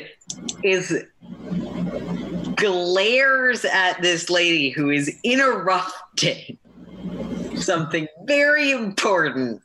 It's a good thing you killed her before she got to act. Yay. Yeah. I'm a little sad she rolled so low on the initiative. And lights her up. I'm a little sad she rolled so low on the initiative because that would have been painful if she had gotten to act. Yeah. I feel like that's probably the case. Out of curiosity, who did it look like she was going to attack? Oh, she was going to hit all of you. Okay, fair. Because when she just swipes her hand horizontally, there's a horizontal slash that can cover all of you. Yeah, I was going to say that. I had a vision of her doing that to some fuckers in an alley. But with that, as you turn and just give that dismissive glare, almost as if you're just telling her to go away, this burst of flame from your eyes launches across. Are you hurting yourself, or are you just taking the I am not regular? hurting myself on this one. Oh, thank God. And this I'm burst so of often in your position. It's I fun. know you are. That's why you can appreciate it. this lance of flame shoots from your eyes and crashes into her own eyes, right into them, and there's just this scream and this sound of searing flesh as her eyes melt away, and she collapses backwards, although she doesn't quite fall because there's about 3 people's weapons that are currently in her holding her up. That was a bit more anticlimactic than I expected. Would have rather that we all got. Never mind. No. Not even asking the question. Nobody touched the knife or the talisman. Unless you want to be the next one in their shoes. Oh, pick me. I had no intention of it. I'm just gonna, use a foot to shove her off of the knife and axes that are embedded in her. It's like, Nico's gonna sort of ease over towards Drew and less now on fire guy. He looks down and looks at you, Drew. I am only this in control because of these bindings and your presence. Neither of these can persist forever. You have to finish it. It's your turn. My time is over.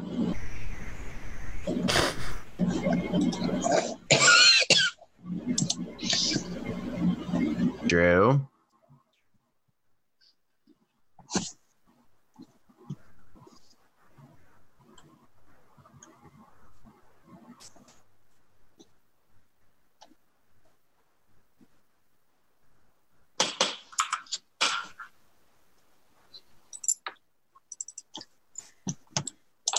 Drew is just sort of shaking.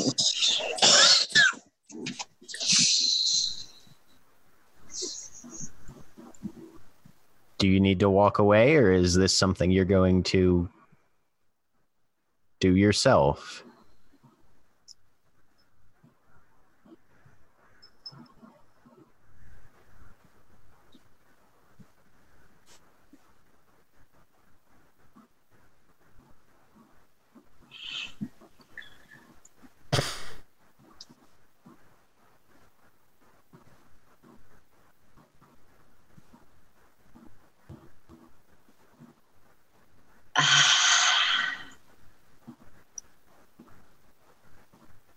You don't have to.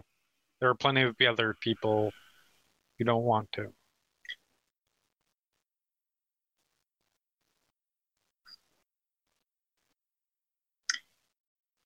Colleen, what are the chances of putting a soul back in the right body after that body's been reanimated? There's a lot of ways that can go wrong, and a lot more ways that can go wrong than it can go right.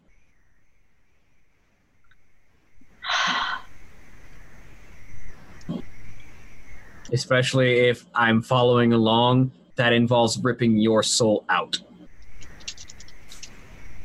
It's not my soul. It's both of ours, but fine. It's yours now.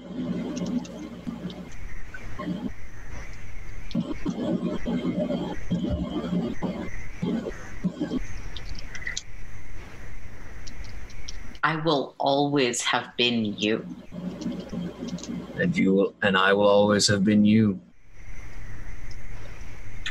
And using the self-damaging version of my ability, I'm going to stare directly at where his head probably is, and yeah, hellfire. God damn it. I love you, Drew. It's good to have finally met you in person. Goodbye. Bye.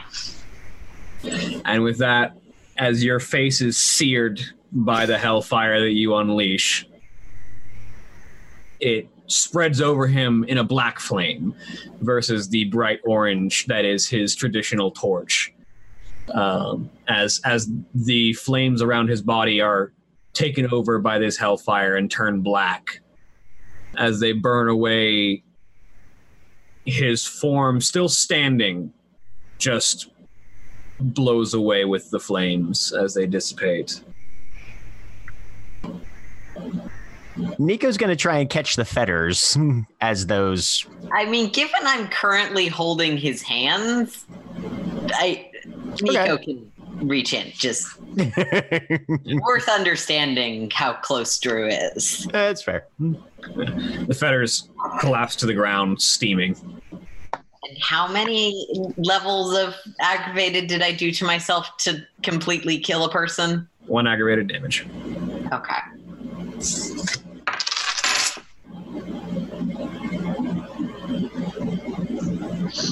Yeah, Drew's just standing there.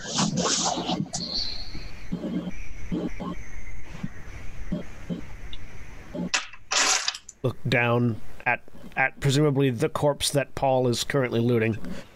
I didn't want to interrupt the other moment, but yeah, we do have Wipe. As Paul approaches, I have a question. I mean, Paul's there, but yeah. So we're not supposed to touch it. Are you able to touch it? Paul looks around and is in the process of pulling on his gloves. And he says, not if I've got any other way to avoid it. And he reaches into his belt and pulls out a Leatherman and folds it around so it's on the pliers. And will reach down and use and then into his satchel and pull out a dark wooden box and open it up, and it looks like it's William. Let me know if I'm describing this correctly, but it's inlaid with sort of a very, very dark velvet, almost on the inside. And then we'll reach down first and gingerly pick up. Has she dropped the knife, or is she still holding it? The knife is still in her hand. Okay. We'll reach down and kind of grab onto the blade with the pincers and try to pull it out of her hand. Yeah, she hasn't gone stiff yet. So yeah, Okay. I just like the idea that she won't let go of it. So I was like, "Do you need help?" And then if it's just a glove situation, I try to put on my gloves before I murder anybody. Right. So. Well, Paul does too. You may have noticed he upgraded to the no fingerprints whatsoever weapon. Yes. But yeah, I mean, in this case, is that something that Kayla voices? Yeah. About the gloves? Yeah. Paul says, honestly, with this sort of thing, sometimes they can go through gloves, sometimes they can't. I'd rather do some testing on it and not field testing for once. Fair enough. Take that risk. You will forgive me when I do this then. And I not shooting, but assuming that Paul's going to be going for that talisman, is pointing the gun at Paul in case Paul goes crazy and kills us all. Okay, all right. Paul freezes, and I think not initially understanding your intent. So. Right. Okay. Insurance. Kayla, what are you doing? I'm making sure that if you try to murder us all suddenly, I can kill you quickly. Do us a favor if you can. If I start to go all loopy, shoot my hand first. I'll try, but I'm not a great shot. I'm standing. Not exactly reassuring. We're standing right here, I say, indicating Astrid and myself, neither one of whom I think have dropped our weapons. Oh, no. At this point, Astrid has put her weapons down, and she's going to console Drew right now. Okay, well then, I'm still here, I say, indicating my Bowie knife. Paul says, I tell you what, I will shoot. I will shoot for non-vital areas of the chest. That's fair. Look, both of you, trust me. The last thing I want to do is to become someone other than myself, knowing everything that I know. Legit. Right? We're just here as Absolutely. insurance. I'll put the box down on the ground, put the knife into it again, not touching it, but holding it with the pliers. Pliers, yeah. And then see if I can grab a hold of the chain with the pliers and lift that off over what remains of her head. Just roll me dexterity and larceny. I mean, Shit. if you'd like to make it easier, we could simply remove the head. Let's try it the other way first. How about we flip her upside down and shake her like we need her lunch money? I could do that, yes. This doesn't count as pickpocketing, I assume. No, not quite. All right, dexterity and larceny. Yeah, go. neck gadget. picking is a different thing. Go gadget. Theft powers. 1 success. A success is all you needed. Okay. So you very carefully, you sort of slide the necklace off of her neck and very gently place it in the box next to the knife. And then with the pliers, just close the lid on the box. And then Paul lets out a big shaky breath and double checks the latches on the box and then tucks it back into his satchel. And then turn around and said, actually, I think before he says anything snarky, I'm going to try to do sort of an internal catalog. Do I still feel like me? Roll me resolve and composure. Okay.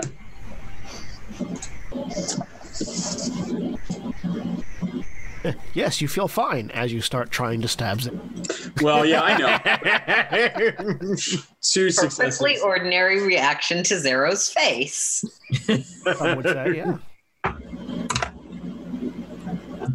You didn't feel any sensation upon contact with the knife or the talisman, and taking stock of yourself and your opinions from about 2 minutes ago, they are roughly the same. So, okay. Paul then now lets out that shaky breath and turns to Kayla and Xaro and says, "Okay, I still feel like me. Look, here's what I'm gonna do." What you would say if you were really... No, can we not have that game right now? Colleen says. I'm joking. And Paul says, "Look, here's what I'm gonna do," and he holds up his right hand and takes off the Doru talisman, which is on a little chain bracelet. That tiny but beautifully cast replica of a Greek spear. Takes that off, sort of holds it up, and then puts it not into the box, but just into one of the pockets on the satchel. And then reaches down to his ankle where he has the bloodthirster on a sheath there, and pulls that out and holds that up, holding it very gently by the very tip, not gripping it like this, but by the tip. And he puts that into the satchel and he says, "Okay, I don't have anything stabby around me at all. I've put them away. They're in the satchel. If I go for anything in the satchel, I'm going to make sure you all know about it. If you see me going for anything in the satchel without me telling you first, that's not me. Okay?" Fair. Okay. Nico's voice drifts over from the other side where he's standing next to Drew and Astrid. "Yes, and we will definitely make sure to sail under the white sails and not forget about the black sails before we come into the harbor." Paul lets out a very sort of relieved / shaky laugh and says, "Look, if you know a little bit more about the Aegis, don't invoke that sort of thing. All right? The boys back in the home office get really funny about the old classics." Anyway, Drew, how you doing?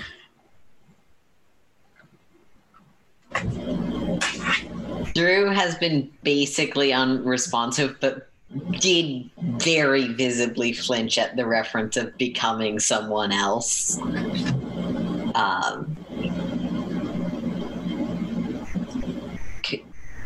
Colleen, can you bring those put back? Yeah, I can put him back. She kind of spools up the ribbon and claps it between her hands and closes her hands together, and there's the faintest flash of light and they're gone again. Was that the real one, Colleen, or was that just a copy? That was whatever was in that statue, okay, because I knew where that was. All right. Note to self, I'm glad I didn't swap those out when nobody was looking. That could have gone terribly. Oh my God, that could have gone really bad. Yeah, it doesn't do shit.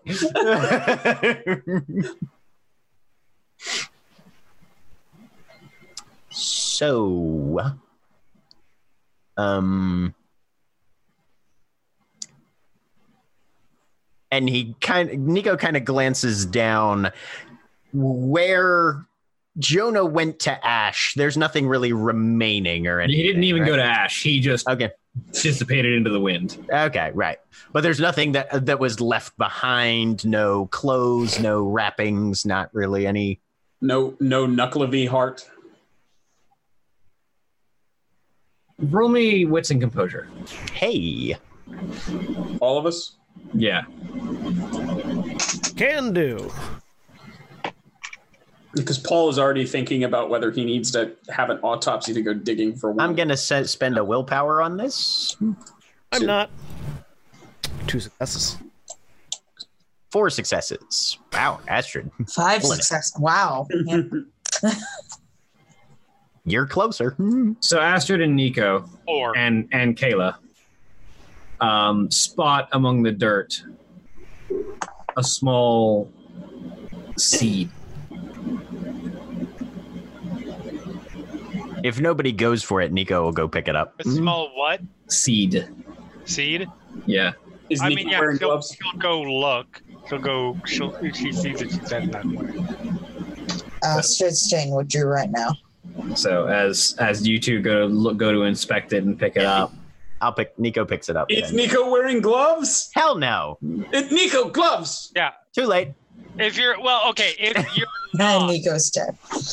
if you're not, Kayla, who it has already been established is wearing gloves, will try to beat him there. God. Okay.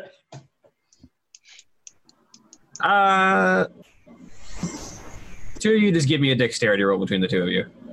Okay. It's probably going to go Kayla's way. We'll see. I don't have that many numbers. Dice. Wow. 2 successes on 2 dice. No. I tried. I tried to save the stoner idiot. It makes sense because he was standing there next to Drew which would be next to the seed when the two of you both spotted it while you were standing over by the slasher. So instead of grabbing it, I hit Nico really hard on the shoulder. So Nico, you pick it up and you look at it, and it's a small seed, maybe about the size of an acorn. Yep. And as you sort of turn it around in your hand, you can see it almost has like a small flame effect across the surface of it. Like there's this faint orangish line of almost flame-like texture around the base that sort of shifts and turns as you turn the seed to and fro. Nico, pull out a little plastic bag and just kind of drop it in, seal it up. Look at it. As you sort of turn it, you can still see that flame pattern across the seed just kind of shifts and melds as you turn side to side.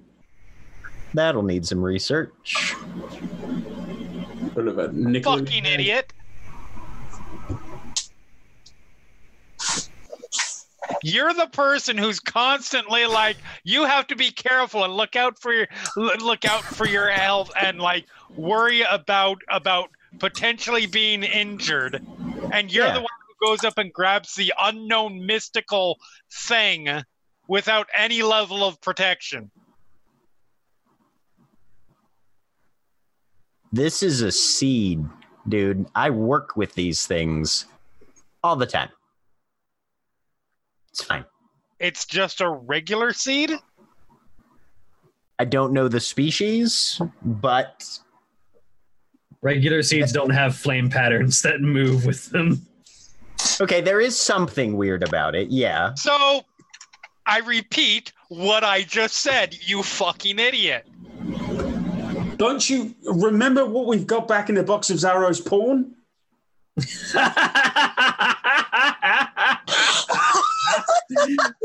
We need to officially change the title of this episode retroactively to Xaro's porn. God, I don't know if you were here for that.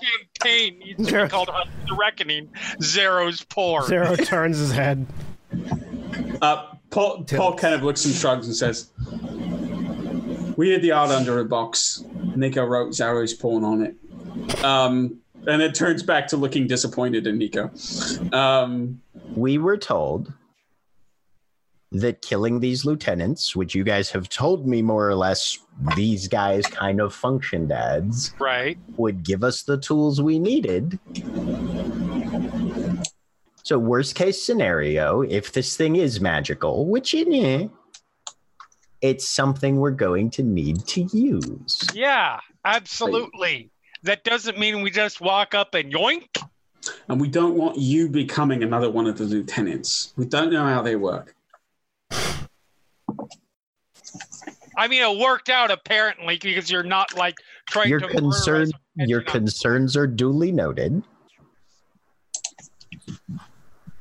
But yeah, I have a feeling that this is going to be helpful. And yes, there are helpful things that you shouldn't pick up with your bare hands. Absolutely. Right. Look, we're not saying we don't take it with us. And I know we're going to have to go digging through. And he just sort of trails off and points at Emma's corpse to find the other one. But as you point at it, I've already started like cutting into the neck because that's where it was in the other in the vampire. For God's sakes! I've got gloves on.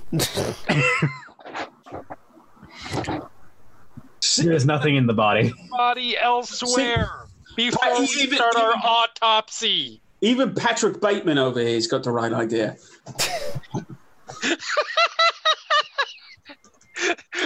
That being said, I do work for a pharmaceutical company. I made an initial diagnosis before I picked it up.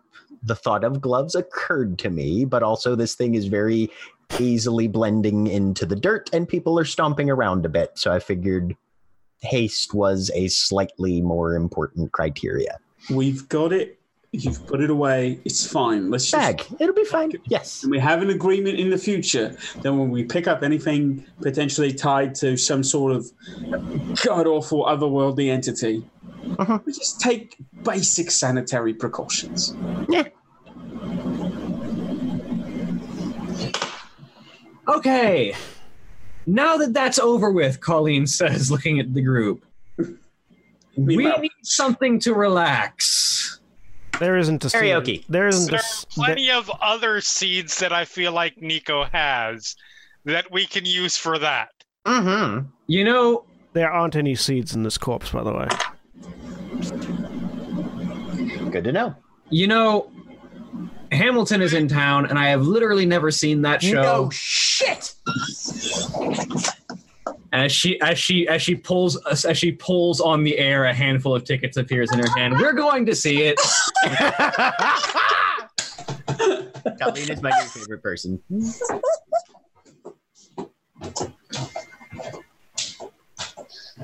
Yes, we are. Fair enough. We should probably wash up before we do that. Astrid's got her arms like wrapped around you right now. Are you okay? I mean, I know you're not okay, but are you going to be okay?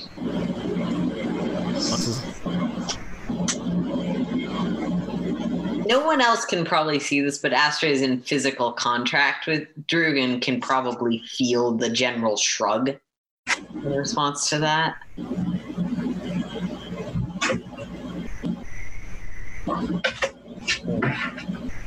What do you need to do Still right staring at the same spot.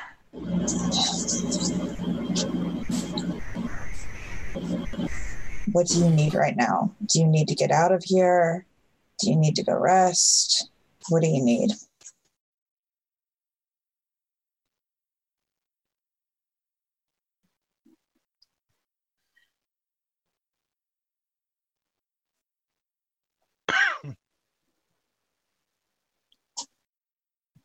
Yes, dreams.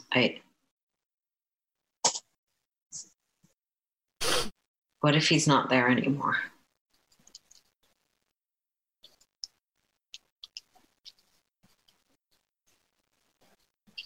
Then he's not there.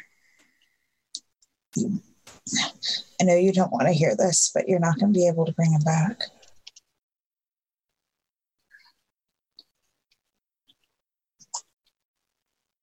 It's something you'll have to adjust to.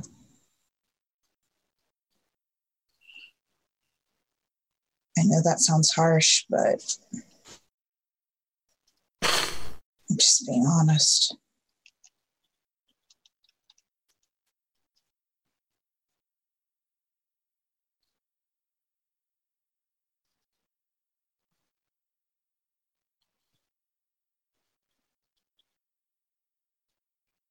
Yeah.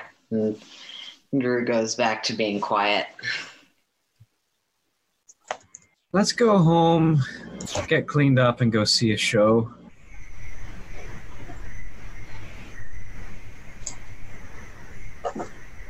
Yeah. Anybody gonna mind if I step outside doing burn?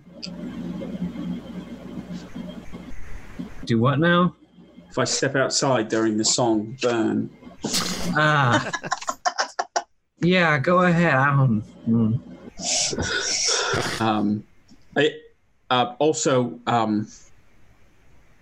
Xaro, I think you mentioned you've got cleanup teams. I'm going to call in some of mine as well so we can get this mopped up. Certainly, if you'd like, though I imagine mine will be here slightly sooner. I say as I text cleanup to the number that I had already previously established for my reinforcements. That's fine. I'd just like to get these pieces back out of sight, and whether it's your folks or mine, I'd rather somebody do a closer inspection. Not that I don't trust your Certainly hacksaw autopsy, but couldn't hurt to do something a bit more thorough. No. I was gonna. I feel like there's a. If you don't mind me saying, for you. Actually, no. Do your thing. Well, there is nothing left of Jonah to autopsy. Yes, no, I'm aware of that. That's fine. Yeah, we're talking about Emily. There is only one body left to clean up.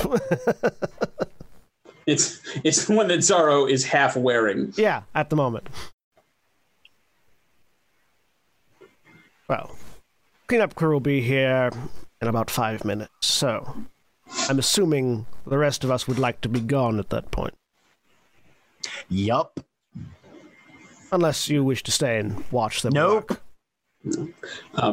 I'm also going to text the local labyrinth, just that Talisman and Vessel have been reclaimed, Vessel remaining at site of contact. Astrid will look at Drew. Are you ready to go? Or do you need to stay? He'll sort of nod and make the vaguest effort to get up. Astrid will help.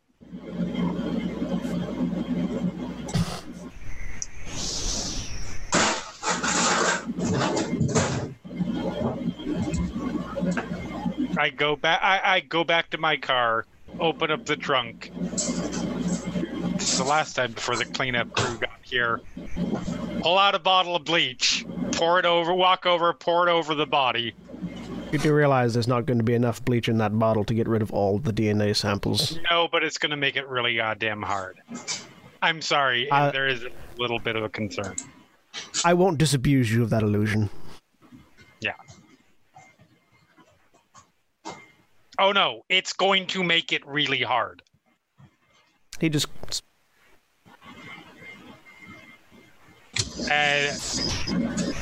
I'm going to. You guys go have fun. I would rather not have. When I think of Hamilton, think of, oh yeah, that thing we went to right after we commit. After. I don't want to associate the two things, so I will catch up with you guys after.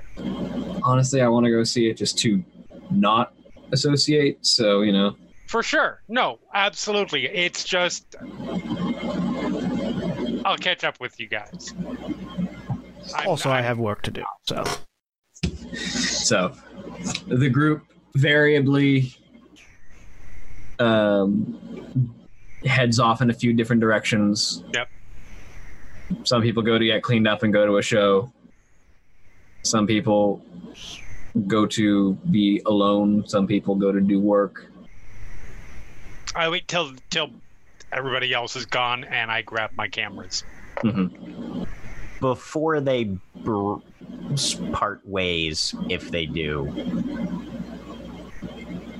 Nico slips the bag with the seed into Drew's hand. We'll take it. I think this will be safest with you.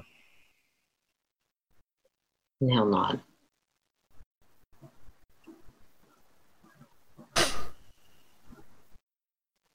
So as the group parts for a time, knowing that this task isn't over, but that they have at least something of a reprieve for an amount of time,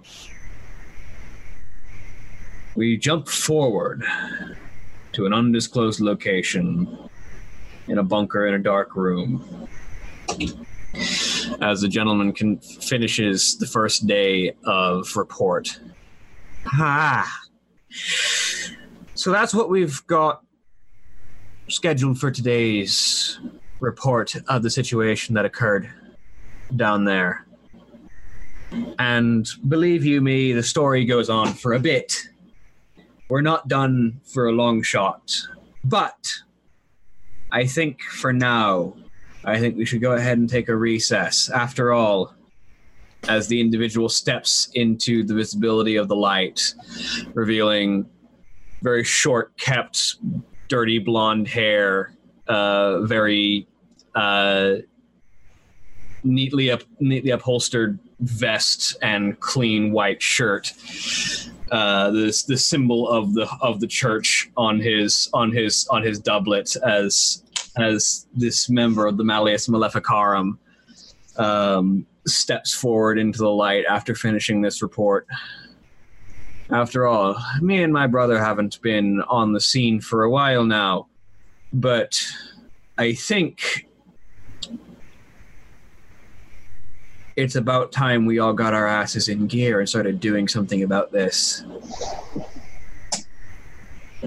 And as Eamon Mulcahy finishes his first day of report to this coalition, that is where we're going to end, not just for the week, but for the season. And we'll see you all next time for Werewolf. Jack, if you would like to let people know what's going to be here next week. Next week for World of Darkness Wednesday will be Chapter 1 of Shadows of the Neon, our Werewolf the Apocalypse chronicle set in Las Vegas. So I hope that all of you can join us for the first chapter in a Guru-centered narrative, starting with all the other losers. But these characters were fucked up. Oh, just wait. Say goodbye, everybody. My goddamn beer. We'll see you all next time, guys. Say goodbye. Bye. Bye. Goodbye.